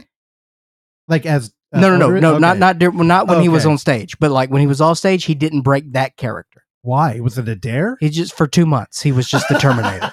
Tight. And then one time they said they were in New Orleans, and they were walking down the street, and Dave Brockie sprints by, and only had on sunglasses, a leather jacket, and no pants, Mm-hmm. and just was running by. Okay. Yeah. Cool dude. Yeah. Also, Shudder has this out right now, and I don't know if I love or hate their weird non-horror lineup stuff. Like they have the Spine of Night on there. But I feel like it's a good home for this. It's adjacent for sure. But I'm like, I don't know, where does it end? And I'm telling you right now, I think that this is people are digging this. I haven't seen anyone, saying anything negative about it. I think Shudder's a great place for it. Cool. Yeah, I mean, honestly, where else would it? I mean, Netflix, obviously. Actually, I don't know. I don't know, man. I think it's a good pickup by Shudder, and because Gwar, everyone knows it. They know of Gwar. Yeah. And I think this is a nice little documentary. Cool. About a Yeah, band I I'll love. probably watch it. It's great. I don't know. I don't want to get emotional. I got a little teary. Yeah, I got a little teary. When they showed the Viking funeral, when they burn. Yeah. They retired the character. Also, watch Mad Tiger. That's a great documentary. I love it. Okay. Next thing I want to go into very briefly. I just want to say that the Russo brothers can go suck it. Truly. Apparently they came out and said that cinema doesn't need to be. They said that the whole theory that theaters are temples of cinema. If someone could pull that up, see what the article said exactly. But they said that theory was bullshit, and that you don't need to go to a theater to enjoy a film. Now, hold on. I'm sure there are people like me who, until we were about to record, I had no idea who the Russo brothers were. But I think a lot of people have experience with it. So they're little Marvel boys. They got their now the first film they made was You, Me, and Dupree, the classic You, Me, and Dupree. Then they ventured off into Marvel Town. Winter Soldier was that their first one. They did Arrested Development too. Yeah, I'm a fan of that. What Marvel movies did they do? They were on Community. Then we get Winter Soldier. Yep. Captain America: Civil War, Avengers: Infinity War, Avengers: Endgame. Oh, boo! I hate them. Yeah. Endgame. Yeah. Now name the movies they did after that. Cherry. Cherry Lady. Shout out to my European pop music. The Gray Man. Yeah. God, Clark's look of disgust. Cherry is truly one of the worst movies I've seen in recent memory until I saw The Gray Man yesterday. They can't make a movie outside of their little Marvel formula. And how dare them talk about how, theaters are bullshit. Because they make bullshit. Fuck the Russo brothers. They don't know how to make a goddamn movie outside of their little Marvel fucking pandering bullshit. I fucking suck it. Now, outside of the Marvel thing, when I think of Marvel movies, I think of you're playing off of stories that have already been told. So what you're doing is adapting them for a screen. Yeah. It's IP and it's unlimited money. So you're just making fan service films now where we are in Marvel. That's my opinion. I know some people the don't problem with share this, there's no empathy in their films. There's no heart. There's no thoughtfulness. Yeah, because you're just kind of like translating text. Exactly. Yeah. They're little Zoomer fucks. So in like The Gray Man, is this like an action-packed $100 million movie? I'm going to tell you right now, 2 days from now, I would have forgotten I saw The Gray Man. It's pitiful. It is just Well, I mean, I bet they do a good UFO, right? rinse, wash, repeat. The Gray Man come out of a probably You wish. You wish.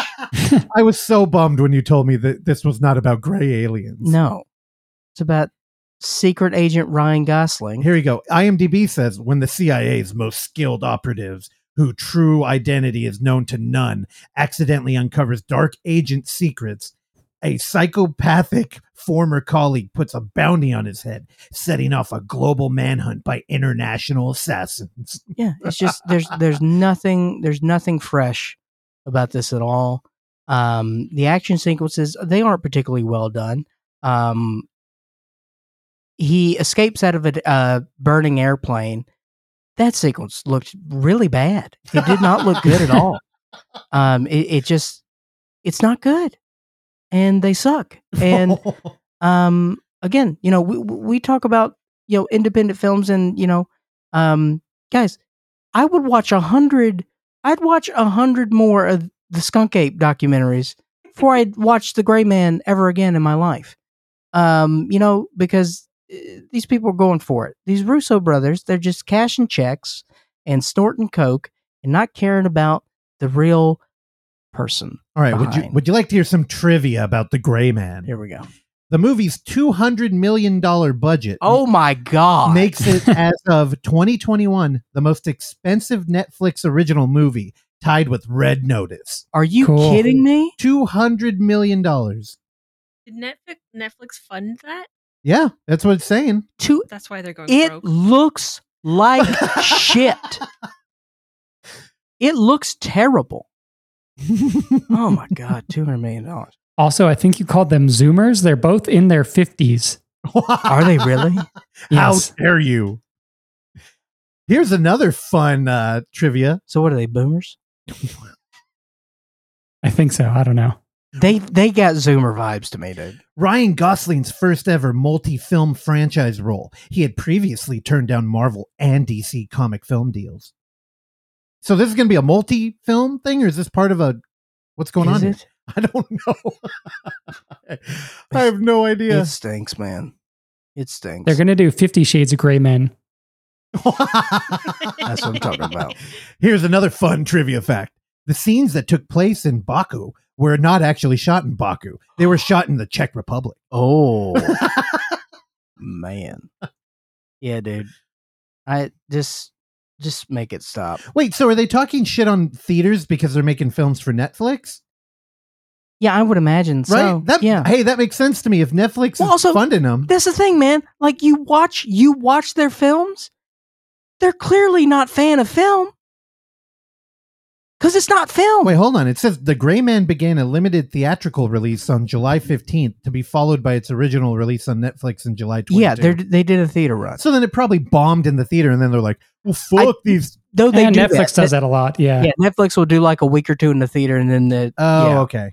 I just want to know why they got beef with it. If you're like a fan of film, why would you talk shit on the Russo brothers are not. All right, clearly. They're scumbags. They said that it's a elitist notion to go to the theater because it's so expensive these days. Which, I mean, it is kind of expensive, but... Randy, let me tell you this. Me and Clark, we were... I was pulling all of the Skunk Ape clips while he was playing Fall Guys. And he made a comment about how I'm grounded while having grown up in California, only because I'm poor. And I was like, dude, fair point. But I'm like, how crazy is it that being poor in today and like living in America looks like this? Like I'm sitting at a table pulling audio from the Skunk Ape to talk about on our podcast while he's projecting Fall Guys onto a wall. And we're sitting there commenting how we're broke. And I was eating caviar. Anyway. Dude. Yeah. So I'm going to go cry. All right. Do you got something before the big one? Or No, you got one more. I do? Yeah. Remember, we got cut off on our Sam Carnation. Oh my God. Oh, yes, I did. I fucking said Sam. I don't know. ruined the goddamn wordplay. Unreal. The Sam Cantation. I was like, hey, Nathan Fielder, I love that. We're going to get into it. And you said, no, we're fucking not. And then Randy muted me. And Randy, have you watched episode 2 of The Rehearsal? I did. I watched it yesterday. Okay. Let me phrase it this way. Are you back in on The Rehearsal now? I'm still kind of lukewarm on it, but What the sort of. what the fuck? Okay, so Episode 2 sold me. again, we're going to talk about The Rehearsal. This is Nathan Fielder. If you're not familiar with the comedian, he started with Nathan For You, which I'm not sure how I got turned on to that show, but I ended up watching it on some streaming thing randomly. It's brilliant. It's fantastic. There was a live stream on YouTube last night that was like best of Nathan For You, and I oh man, I felt it. Where normally when I watch junk TV, you can feel getting relaxed, and it's like, oh, my day's about to end, and it's only 6:00, so I had to turn it off. But man, if you haven't watched Nathan For You, watch it. Also, we covered fucking a show that he produced, How To with John Wilson, and Hell yeah. fantastic show. But it's definitely got his sensibility in it. And it's a very complicated web he weaves with the narrative of these films. And when we're talking about documentary and cinema verite, he's kind of made an upgrade, like a leveled up version of reality TV. That's how I think about it now. And I heard an interview, he did one on A24 during the lockdown with one of the actresses from Euphoria. And he was talking a little bit about his style, and he's like, well, I was watching reality TV, and I'm kind of like, okay, that's how you make a show. So he literally has taken the sensibility from, the real world, and he's kind of made a valuable narrative here. Like, he's actually captured real emotions. And when we stopped recording Sam Cantation, we started talking about Rehearsal, which is now on HBO. Is HBO of 2 streaming platforms, or is it just one? It's just one. What's it called? HBO Max? HBO Max. Okay. And Clark pleaded with me to watch it. And then I watched it, and I was so excited to talk about it. And Clark's like, I don't like it. I didn't understand the first one. I just, it was so much effort, so much money, and I didn't know what we were doing. We talking about The Gray Man or The Rehearsal? We're talking about episode 1 of The Rehearsal. So IMDb has it, Nathan Fielder gives people a chance to rehearse for their own lives in a world where nothing ever works out as expected. Now, we are introduced to a character. So here, it's hard to contextualize this show, but I've been doing it to everybody in my real life because I really want everybody to watch this show. And in the first episode, Nathan kind of talks about how they had put out an ad on Craigslist, and it said, hey, are you keeping any secrets from your friend? And they had a gentleman reach out, and he said, I'm keeping a secret. My whole academic career is a lie. And My academic situation. my academic situation is a lie. So what happens is Nathan shows up. We have a camera inside the house. Again, reality TV. The camera crew's already there, but we're capturing them meeting for the first Education situation. time. Yeah, dude. That's it. It's a meme, so we have to get it right. Yeah. Anyway, Nathan walks in, and he's like, hey, nice to meet you. And he turns to his right. And the way that the architecture is structured is there's a doorway, and then in that door is like a closet and a bathroom. There's a bunch of doors. So he turns right and goes, what is this, Door City? And then, they laugh and they move in. And we get a lot of these little interactions. We go to a bookshelf. Nathan pulls the book off the shelf, and he's like, oh, How to Please a Woman in the Bedroom. Guess we won't be using this today. And the dude who's invited him into his house laughs, and then they move into another room. And he sits down on the couch, and Nathan sits down in an uncomfortable looking chair. And he talks to him, and he's like, hey, I feel like we're hitting it off pretty well. We got some good chemistry here. And the gentleman, who's clearly not the most socially adept, he's awkward as hell. He's like, okay, I would say that. Yeah, we're doing okay. And he's Also, like, I'm pretty sure he has a Beijing. what's that? This is a term I learned from rapper Danny Brown, that in the African American community, you can paint on your hair. Oh. And paint on your beard. Huh. And And I think he had a little bit of a paint. I up top. could see that. Yeah. Anyway, he agreed with Nathan, and he's like, yeah, I think it's going pretty well. And Nathan's like, well, what if I told you I've rehearsed this interaction 33 times? Now, I don't know if that's the actual number, but You he just went straight to JC? Yeah, 33. And and he's like, "Oh, okay." He's like, "No, remember when some people showed up and said you had a gas leak last week?" He's like, "You didn't have a gas leak. We were taking a 3D model of your house." So they cut to some footage of these dudes pretending to be like city workers who were scanning every room of his house, like not just the architect, but the furniture, not just the bookshelves, but what was on the The bookshelves. books. So cut to a warehouse somewhere where they've rebuilt everything. Now, imagine it's like when we shoot Blu-ray Tuesday, we do that in our front room. And behind Terrell, we have a bunch of Blu-rays. So those shelves aren't completely colored and everything. They're all white, but all of the labels are there. So it would say every single movie. And that's kind of how he knew that book was there. And he just runs them through. We hired an actor who looks and acts like you. He studied you. And basically, I've run this scenario over and over and over of us meeting for the first time to make sure this goes perfectly. He's like, "Well, now, what if I told you we could do that for you?" And he's like, "What do you mean?" Now, the dilemma with the education situation is referring to this gentleman goes to a trivia night at the Alligator Bar. What's it called? Yeah, Alligator Lounge. It's Alligator. in Brooklyn. I looked it up. So he goes there regularly with a group of people who all have master's degrees. And he lied about also having one. This has been eating him up for years. And he's particularly worried about one friend who he describes as potentially getting violent if she were to learn about his true education situation. So Nathan's like, "Well, if you want to work with us, we can guarantee that you can reveal your secret and have it in a controlled environment." So we're kind of introduced to, honestly, at this point, when I was watching it, I'm like, what are we doing? Like, this is just weird. It feels like a faux reality. And then we're introduced to what they do. Nathan says, "We rebuilt your whole house, but we really have to get everything perfect here," because he looks back on the footage. And earlier when I mentioned he looked uncomfortable in that chair, he's like, "We had set this up ahead of time. I knew I was going to sit there, but I didn't account for the fact that your chair would be so uncomfortable and make me look dumb." And he's like, "We can't allow that when we have you out there." So they build. Now it's giving me goosebumps, but they perfectly replicate the fucking Alligator Lounge. And when I mean perfectly, I mean, I've never been in that bar, but when our crew showed us side by side, and it's, this is a building that shares walls with their neighbors, right? They've literally ripped what looks like the building out and put it in an empty warehouse. It's surreal feeling. It feels like a Yorgos Lanthimos film or something. And then you walk into it and it's almost terrifying.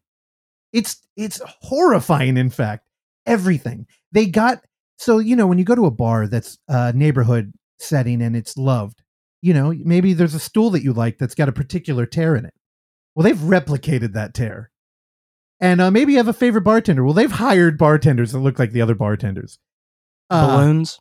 There's a balloon up by a vent that he points out. He's like, "Hey, see that balloon up there?" He's like, "That balloon's in the real bar right now." Like we've gone down to that detail. It's terrifying. But that was honestly, the first episode is 45 minutes, and I feel like the majority of the episode is like, "Oh, look at this cool stuff we did."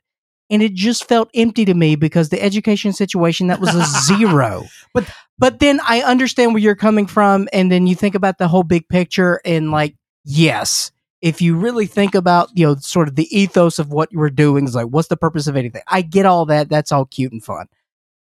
But when we get to episode 2, wait, hold on. Don't yada yada, because we had this conversation off mic before, and you forced me to think about it. Now I was 3 hits in after recording Sam Cantation, and you forced me to think about what are we doing in this show, and I said, okay, well, I'm a dude who I didn't realize I was very anxious until my late 20s, and what anxiety was for me, I used to think was a advantage.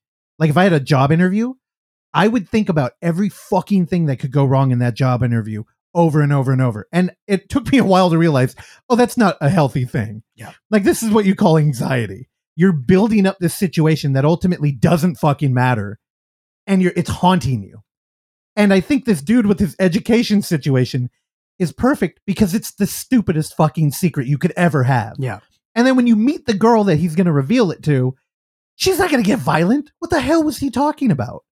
And I can't tell if this is actually a remedy or it's like exacerbating the problem, where it's like, okay, like there's a moment that honestly, I think will attach to my anxiety forever now, where it's like, he wanted to tell her, but he had drank all his drink.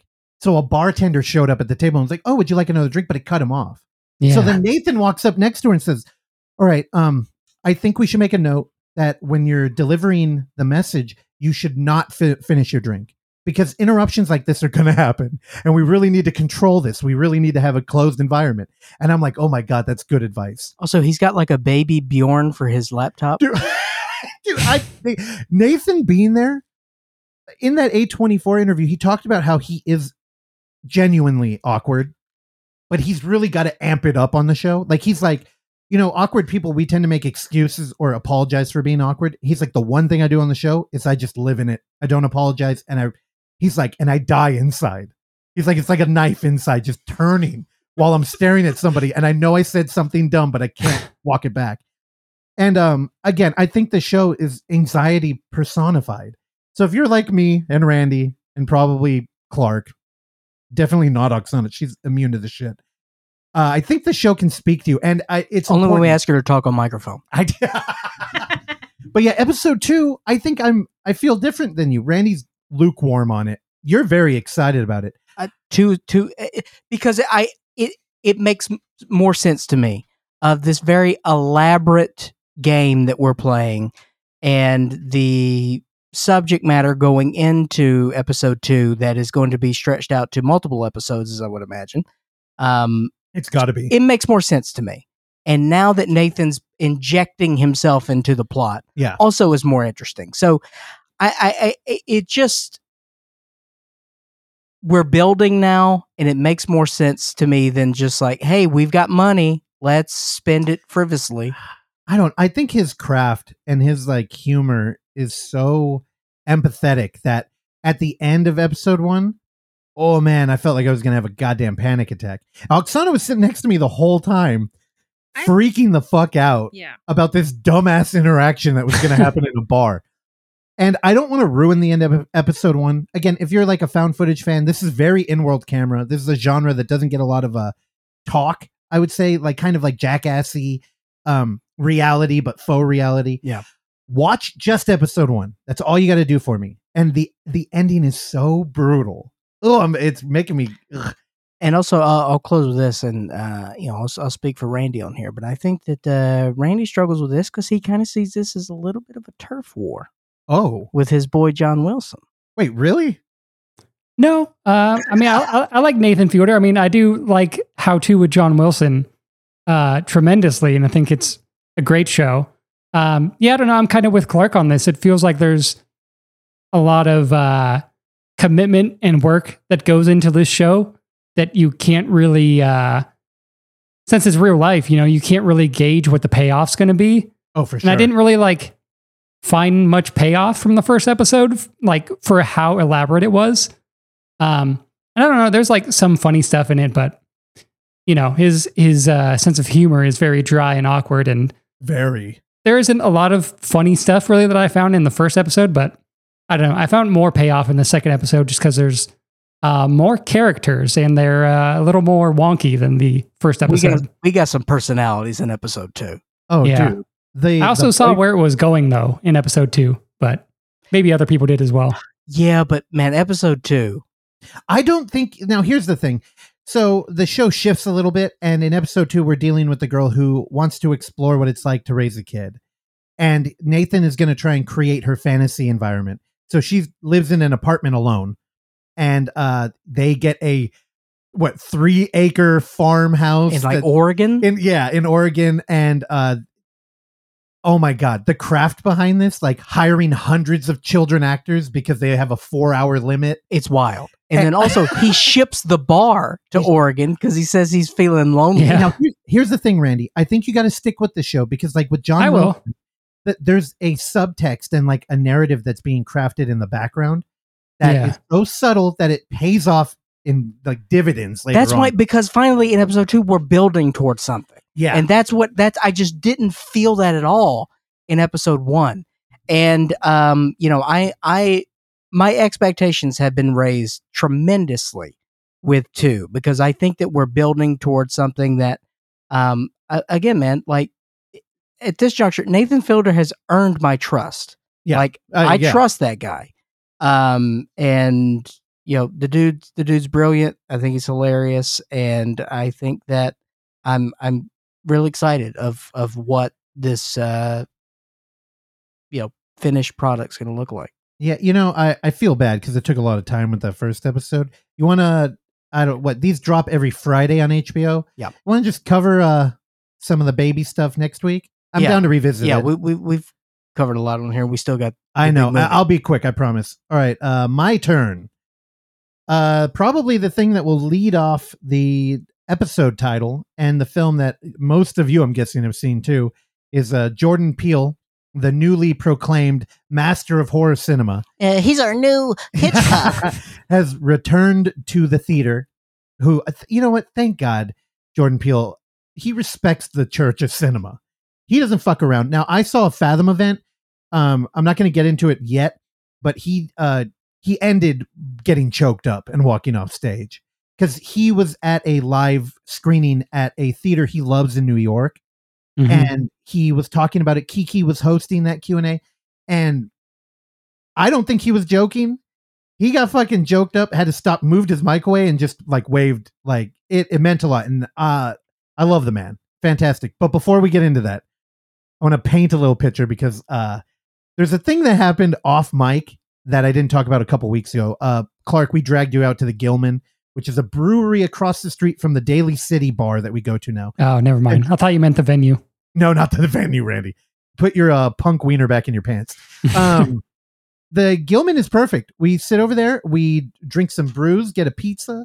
They have an outdoor area with heating. It's very nice. I genuinely love it over there. Also, not a lot of people there, which is a bonus for me. Yeah, you want to go to comedy night over there. They promote a comedy night there.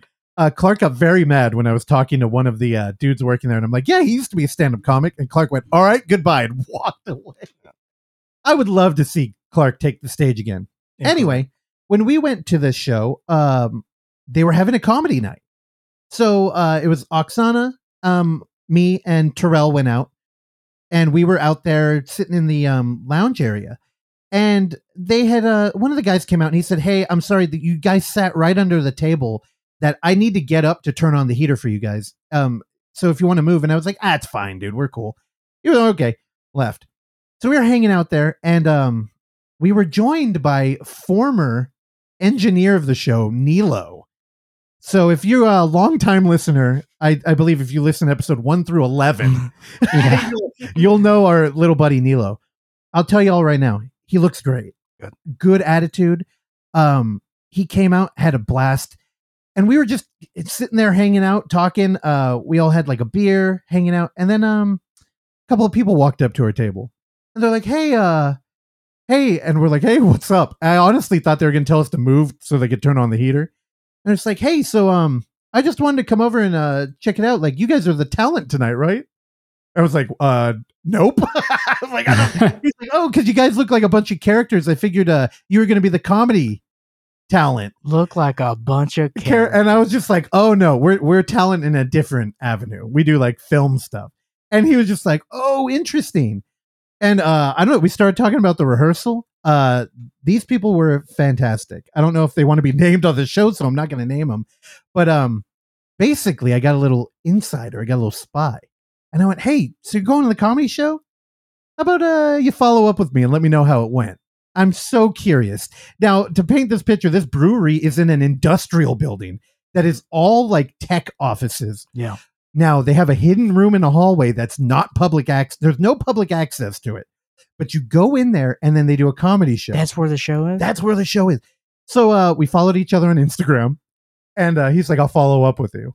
So we took a Terrell feed. If you follow Terrell on Instagram, he's not Blu-ray Junkie on there. He's Terrell88.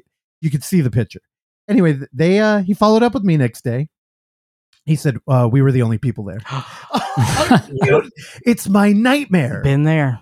Oh my God, it makes me... Show must go on, dude. Oh, and these two are troopers. And they're like, no, it's fine. We were there. We hung out.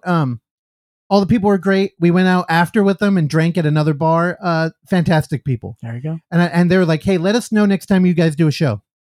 And I'm like, yeah, you're invited to everything. If you can sit through 8 comics and be the only 2 people in the fucking crowd, oh my God, I would have I would collapse. It's tough. I would die. It's tough.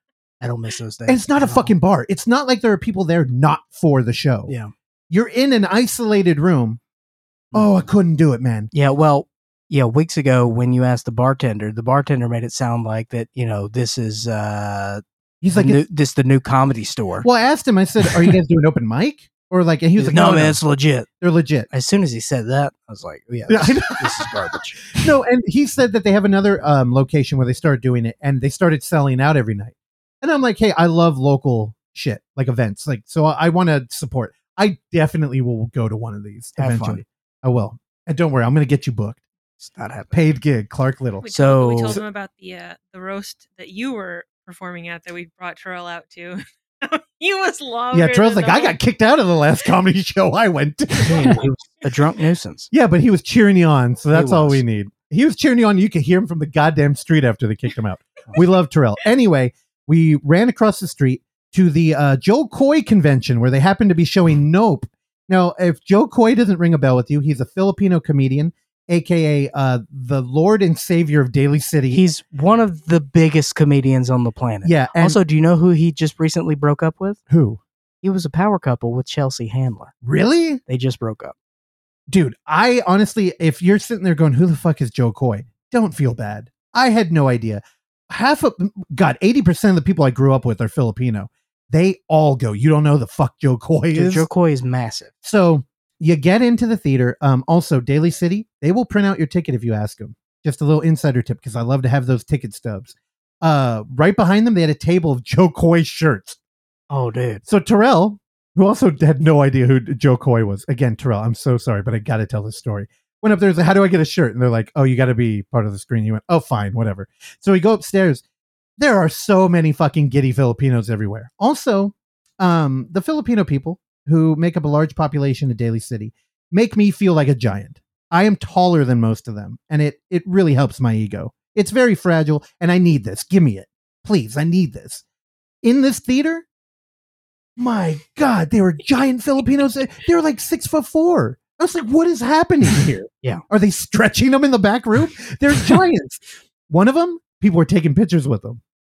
So, again, our influencer extraordinaire Terrell, he was like, he ran up there and took a picture with the dude. And the guy, here's what I mean. You might think I'm a crazy racist just throwing out Filipinos so much. This dude, Terrell came up to him who is shorter than him. Now, most people online don't know how tall Terrell is. He's tall, 6 foot something. This guy, he came up to him, he went, hey, what's up, man? Terrell's like, oh, can I get a photo? He's like, yeah, how do you know me? And Terrell's like, oh, you're from that funny show. And the guy's like, no, are you like Filipino? Like the guy asked him, are you Filipino? Yeah. He's like, no. And he's like, yeah, because I'm not from the show. And he went, oh, and then he just ran away. Nilo, of course, knew who he was. He said he was from some movie. I don't know. Huh. We move into Nope, which was a Fathom event. They were doing a Q&A before. Again, it was Kiki talking to Jordan about the film. Fantastic little Q&A. Fathom Events, which is known for putting on lame events that are always on time, no trailers, which I don't like because I'm never on time. We made it for this one. They fucked them up, and apparently they were supposed to be timed for how long this Q&A was going to go, and they started getting waved by people off camera, and Jordan Peele just went, hey man, you never started the clock, so I don't know where we're at. And then he's like, okay, we're done? Okay. So he's just like, so he tried to wrap it up, and he just started talking about the New York venue that he was in, and he started getting emotional, and he was like, okay, yeah, we're done. But it was funny because they did the Q&A before the movie again. And I was like, this is the only way you're going to get a modern audience to sit here and watch it. But Jordan even commented, because Kiki asked him a question about the atmosphere of the movie and how he manages to navigate so many different tones. And she was talking about Spielberg and Kubrick. And he looked at her and he was like, it's unfortunate this Q&A is before the movie. He's like, why is it before the movie? You know what? And he pivoted to something completely different. Damn. And I, in one regard, I'm just like, dude, thank you. Because you got us in mind. You're thinking about the audience. So, dude, love Jordan. Nope. Again, you've probably seen the trailers. If not, it's the residents of a lonely gulch in inland California bear witness to an uncanny and chilling discovery. This is the UFO movie, right? I thought it was fantastic. I thought this was a film about it's a UAP movie. Thank you. I thought this was a movie about movies. As somebody who pays attention to the technology and like in-world camera and just different ways to make film that aren't studio related, this movie really goes from the 1800s and the beginning of cinema to hanging out with the guy at Fry's who's setting up security cameras and trying to introduce new ways to capture film. That guy looked so much like Dave Franco, it drove me crazy. Yeah, he did. He looked like Dave Franco, but he felt completely authentic to me. No, he was great. Yeah. Now, I'm going to let you guys take over because I talk too much on this fucking show. But as a fan of film, I was deeply moved by their treatment of Fry's Electronics in LA. Yeah. Hell It's yeah. the weirdest fucking thing, but we had 2 Fry's out here. And the thing about Fry's Electronics is they're big warehouses with everything. You used to go there to like fix your computers in the early days of computers. Anything electronic. Everything electronic and TVs, DVDs, Blu-rays, everything. And it used to be one of our weekend retreats. We would go out there. Our Fry's closed. The thing about Fry's is what really made it different from Best Buy, Target, all of these other places was that it had a weird theme to them. Out here, we had a Gold Rush theme. So it was kind of like a Western town. It was weird and unfortunate because it felt authentically dusty. And then it became a ghost town. And then it became a ghost town. We had another one out here that was Egyptian themed, which honestly had a little bit more like. Where was that one? Where, Oksana, can you look that Was up? that San Jose It was somewhere Is out that here. the Concord one? or Concord? I don't know. Honestly, I've only been there a couple of times, but I remember going there and being like, this is fucking cooler than ours. And honestly, it took me a minute to figure out. It's like, oh, it's a Gold Rush theme. Campbell. It was in Campbell. Ah. Now, here's the thing. There was another one in LA. And when we started going out to Monster Palooza, we would look up where can we buy Blu-rays. We're like, oh shit, they got a Fry's Electronic. They had the fucking king of Fry's Electronics, which is featured in Nope, which shows a giant UFO crash landed into it. And they're doing all 50s sci-fi. You go in there, there's giant men from Mars. There's ants everywhere that are giant. There's a drive-in theater for a food court. And it's a part of cinema. It's just as important as fucking theaters. It's the home theater. It never gets any love in any movie. And as a person who, I mean, Oksana, me, and Terrell, we fucking make trips out to other towns and cities and just to buy movies, right? Physical media. I'm like, wait, God, nobody ever gave this shit any love.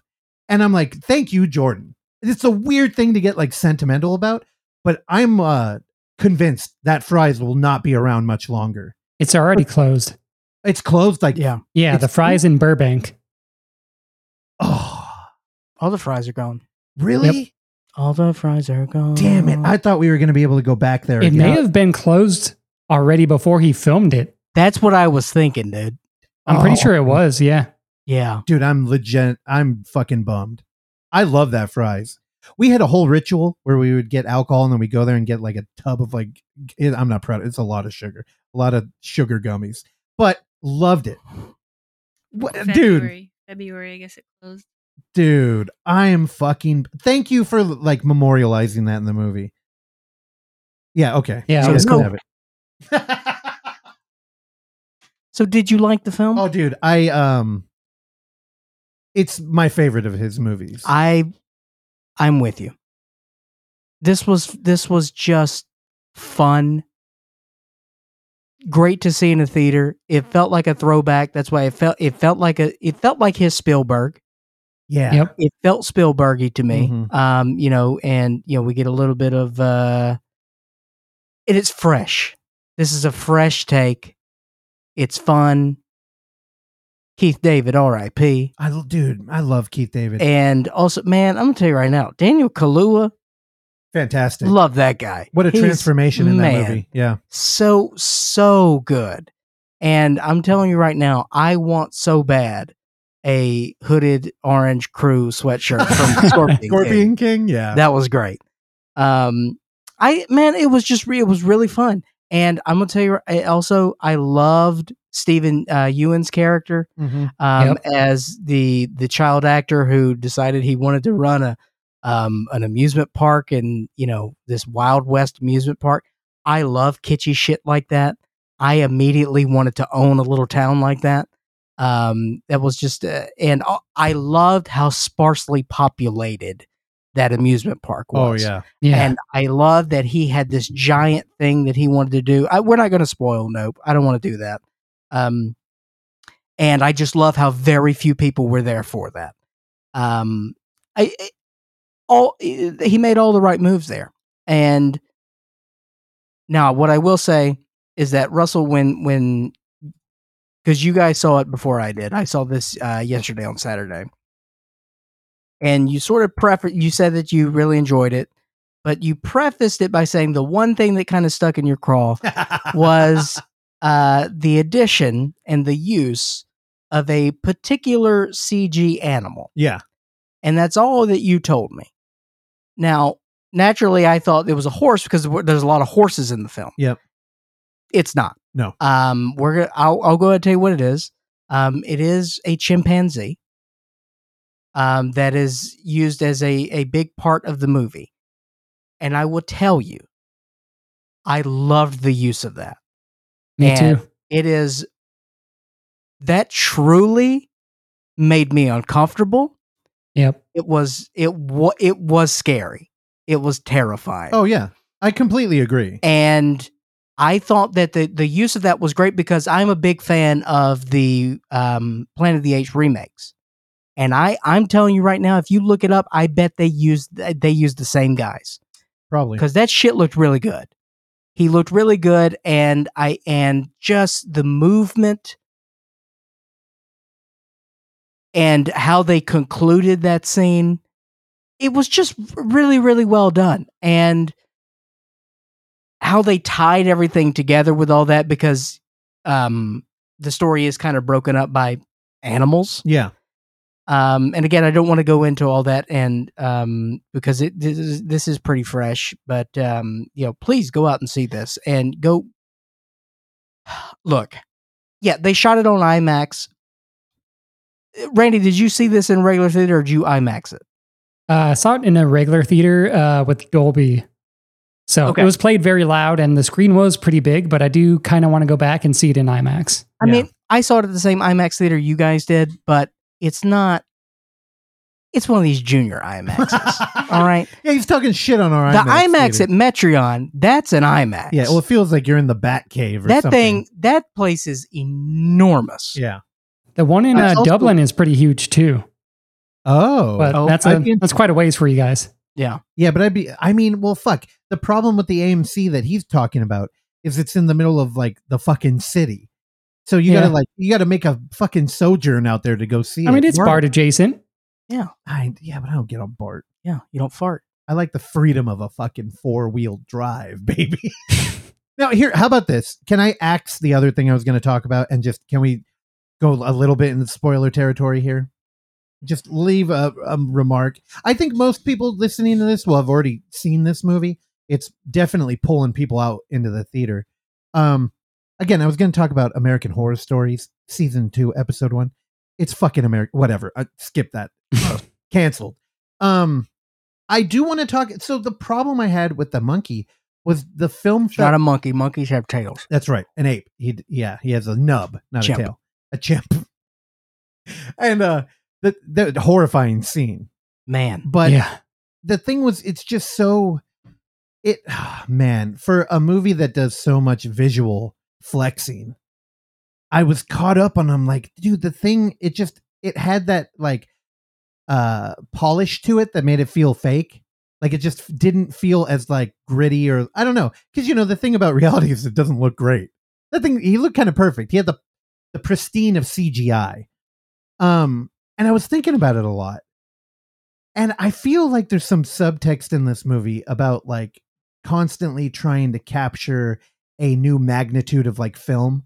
And I think that I haven't put it together yet, but the way that animals relate and their like wily nature, the wild side of animals, Yeah. there's something going on there. And the whole like you look in their eyes and makes him mad. Because, you know, the camera's an electric eye.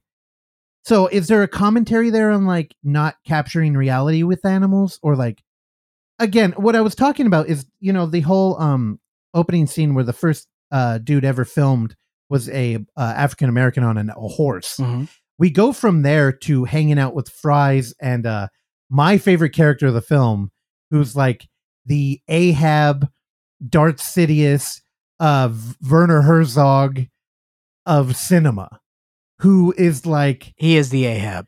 dude, what a fantastic great. character. So he played the director of the commercial that they went in, and then they found him again as they wanted to capture something on film, and he was the guy to do it. Well, you know what's funny is whenever this is going to be weird when people give film love to Fast and Furious, and they always talk about the way Vin Diesel was introduced from behind, and it's kind of like you're stonewalled. You can't read his emotions. They do that with this Jacques Cousteau of like, you know, weather phenomenon, like the king of cinema, right? And I fucking bought it.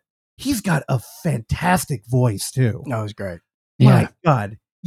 I could imagine the documentaries he had made where he was VOing them. And he's just watching like Super 8 footage of a boa constrictor like Yeah. smothering a tiger. But you knew the minute they got involved with him, like there's something off about this dude. Yeah. Like he might buy in, but he's got a different goal. And at the end of that movie, you know, again, we deal with found footage so much. People are like, that's the ultimate found footage film. I'm like, actually, it would kind of suck. Like if that were a movie that, you know, you picked up and watched, it wouldn't be very fun. No.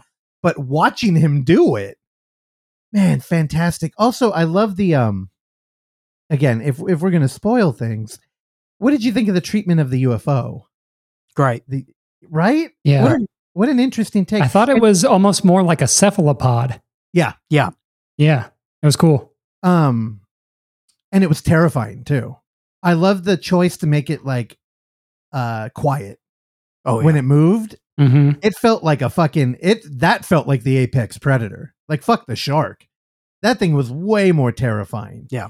And oddly enough, when we get an abduction and we get a little bit of a insight of what it looks like in there, and I know you guys probably aren't haunt connoisseurs, but there's a thing. Confirmed. One of the things you do in a haunt is like touching, like that really elevates the horror because, you know, people don't randomly touch you normally. And they'll have rooms where it's like, you know, a thick plastic and then they light it and there's air pushing and you have to run through a tunnel that's kind of like wombish. Mhm.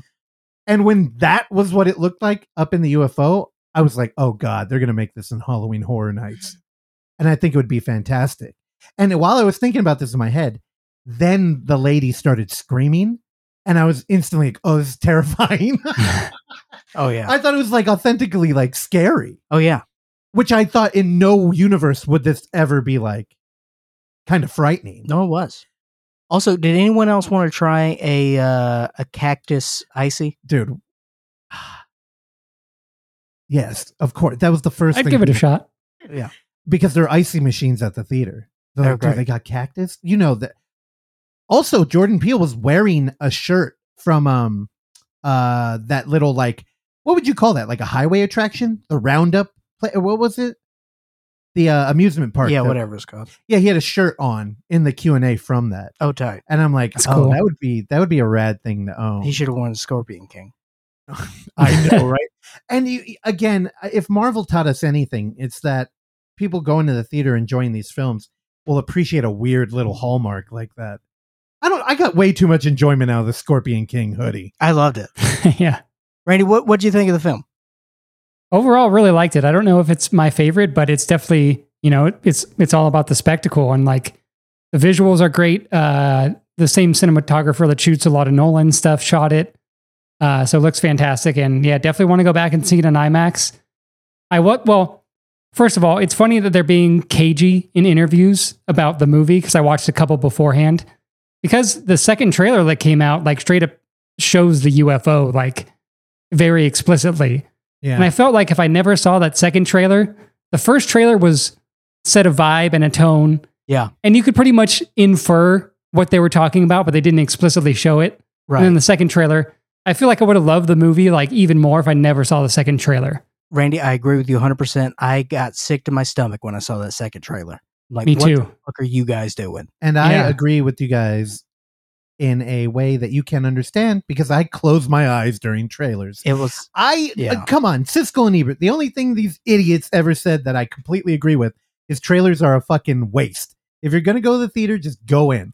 Of course, that's not a great marketing plan, but here's my thing. The reason why I preface this by saying that, this is his Spielberg movie, because this is the clearest representation that he can nail a summer popcorn blockbuster movie. Yeah. And this is by far the best example of that, of what he's given us. And fantastic execution. This is great. This is everything that I would want out of, a giant, mysterious, up to the second trailer, cryptic film of what we're dealing with here. I mean, honestly, like the excitement of this kind of reminded me of the early days of Shyamalan. You know, yeah. like you get a little bit of that, and we kind of miss that some. There's some signs in here a little bit too.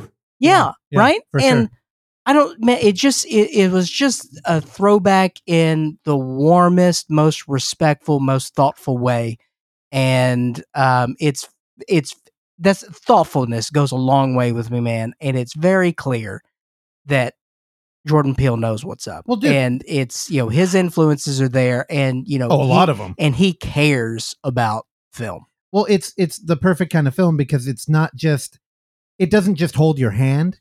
Like there's a lot of shit in this movie that they don't like explicitly explain. Yeah. Like the UFO shitting on them. Yeah. Right? I mean, can we all agree that that's what was happening? Yes. Which make Keith David dying all the more tragic that he got a poop penny in the eye. Easy. But again, we started off this conversation with me mentioning that he is the king of cinema and especially horror now, right? And I love Jordan Peele's response on Twitter where he said, "I will not tolerate this John Carpenter slander." And I love John Carpenter. I feel like I don't give him enough love anymore because everybody kind of like caught on that he's fantastic. And me, I gotta be controversial, so I backed off that. But are you talking about the musician, John Carpenter? Yeah, yes. No, but the blood on the house, like when it's shit on it, there's imagery in here that is familiar, but I've never seen before. Yeah. So I loved it. And also, I'll take your Spielberg and I'll raise you a Tarantino. It definitely felt like he was exploring subtext in these films, but in a different way. My problem with Tarantino is a lot of it does feel kind of diegetic. Like it kind of like Django. There's a lot of Django in that, which isn't a bad thing. But this it reminded me of The Woman with Lucky McGee. I remember we have a regular show out here called what is Jesse Hawthorne's flicks? Midnights for Maniacs. Midnight for Maniacs, and he showed The Woman, and he said something where Lucky McGee had created a film that seemed free of influence. Like it was like a different way to make a movie, but it was still succinct and worked. And I got that from Jordan Peele, except in this movie, everything is an homage. There's Poltergeist homage. There's a ton of Jaws homage. Oh, yeah. There's Signs. Dude, a lot of Jaws. There's a lot of like everything. Because, the film director, the Ahab, I mean, that's your Quint. Yeah. 100%. Well, he's all of them. Yeah. He's like all the... Dude, even when they're in the house talking, you get like we're in the cabin of the boat. And, the storm's outside, but they're kind of safe in here. Dude, it's fantastic. Also, I do want to say one of my other favorite scenes of the film, which is kind of a throwaway at the end, because I didn't even think about it until I'm talking about it right now, is when... how do I want to phrase this? When he's in the barn and he thinks that there's aliens. Uh-huh. Oh, yeah. So good. We could, if you're listening to this, please have watched the film already. Not only was it so good, but it was scary. It was, and they looked fucking stupid. Man, I loved it. And then they had all the masks there. Man, this was great. But the storytelling I liked that he did was those characters showed up and they felt like little punk kids, right? Like, oh, you stole our thing, so we're fucking with you. Yeah. But then later on, you learn they're not just punk kids; they're family members of, and then they die. Yeah. And it's like, oh, but none of that gets like screen time. It's all kind of implied. And if you stop to think about it, it's like, that's kind of fucked up. Also, we're going long here, but while we're talking about it, did Steven, did he steal his horse? Why was his horse in the thing? Because That was his horse, right? Yeah, that's why she bailed. His sister was like, "Oh, I'll be gone for a minute," and then she came back with the fucking fake horse. Because they took the real horse? The animal. I thought the fake horse was just for like bait for the aliens. But I thought she had stolen it from them, and that's why they came and pranked. I guess that would make sense. Yeah, where else would that come from? Yeah. So, when they said it was bait for the aliens, I actually didn't believe them. But then when it worked, and it's fun. We've mentioned the cat that me and Oksana have, Dottie, on the show before. But I remember one time she had a poop, and there was a human hair in it, and it was still in her butt, but there was still like a little anchor of like other digested food at the other end. And she ran around the room dragging that thing. Oh my God. And when I was watching this film, I'm like, yeah, it's pretty accurate. So fantastic film.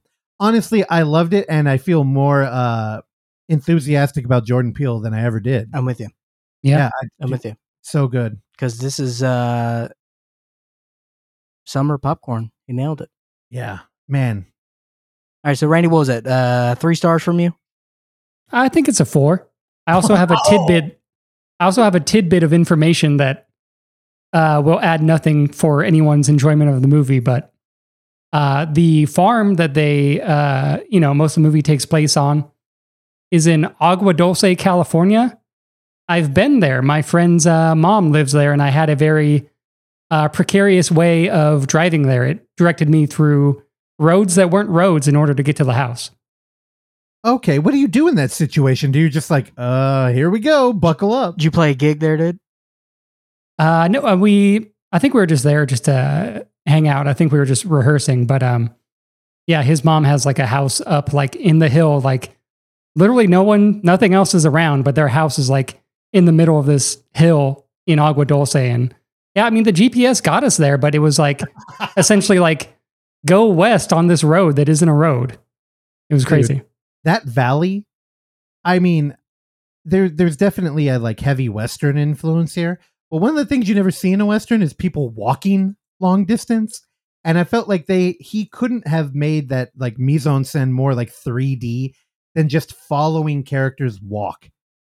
Because it felt like it was going to take forever. And it really doubled down on that isolation feeling that you get throughout that film. Because you're like, God, you're fucking out there alone. Yeah. And when TMZ shows up on a motorcycle, you're like, you're fucked. Yeah. Also, that I love that. That was good. Yeah. You don't see that portion of like the Grapevine or the Highway 5 very often in movies either. I don't know. For someone that's driven it so many times, that I just also enjoyed seeing that. Well, yeah, because it's boring as shit. Yeah. Yeah, that's true. Although they should do a Kalshevitz movie, dude. What's a Kalshevitz movie? On I-5, when you go by that giant cow farm, that's Kalshevitz. That's what they call it. Well, see, I would need some odor in that too. Where the Bro, you can smell that a mile away. Well, the fucking Skunk Ape movie, they didn't even comment on the odor. They were out there in the swamp with gators doing a bunch of shit that Clark confirmed is real. I would need some odor vision. That's how you kill a gator. All right, we've gone long, but I think we've covered some interesting stuff and some of the stuff that's probably fucking sucks balls. But what are you gonna do? Okay. We haven't figured out Thursday's episode, but we will. And it's going to be the best thing you've ever heard. As we are talking to Ghislaine Maxwell. big from prison. From prison. All right. We're going to Zencaster her in from prison. And did you hear she's doing TikToks now from prison? You're joking. I would love Ghislaine Maxwell prison TikToks. Again, the FBI doubled down on you should not have TikTok on your phone. They're someone should tell R. Kelly. Yeah, dude, right? I think it's too late. Just fucking. Based on what we're seeing off that, he's having a hell of a time in prison. 30 years. I know. And Ghislaine gets 20. Uh-oh. We'll see you Thursday.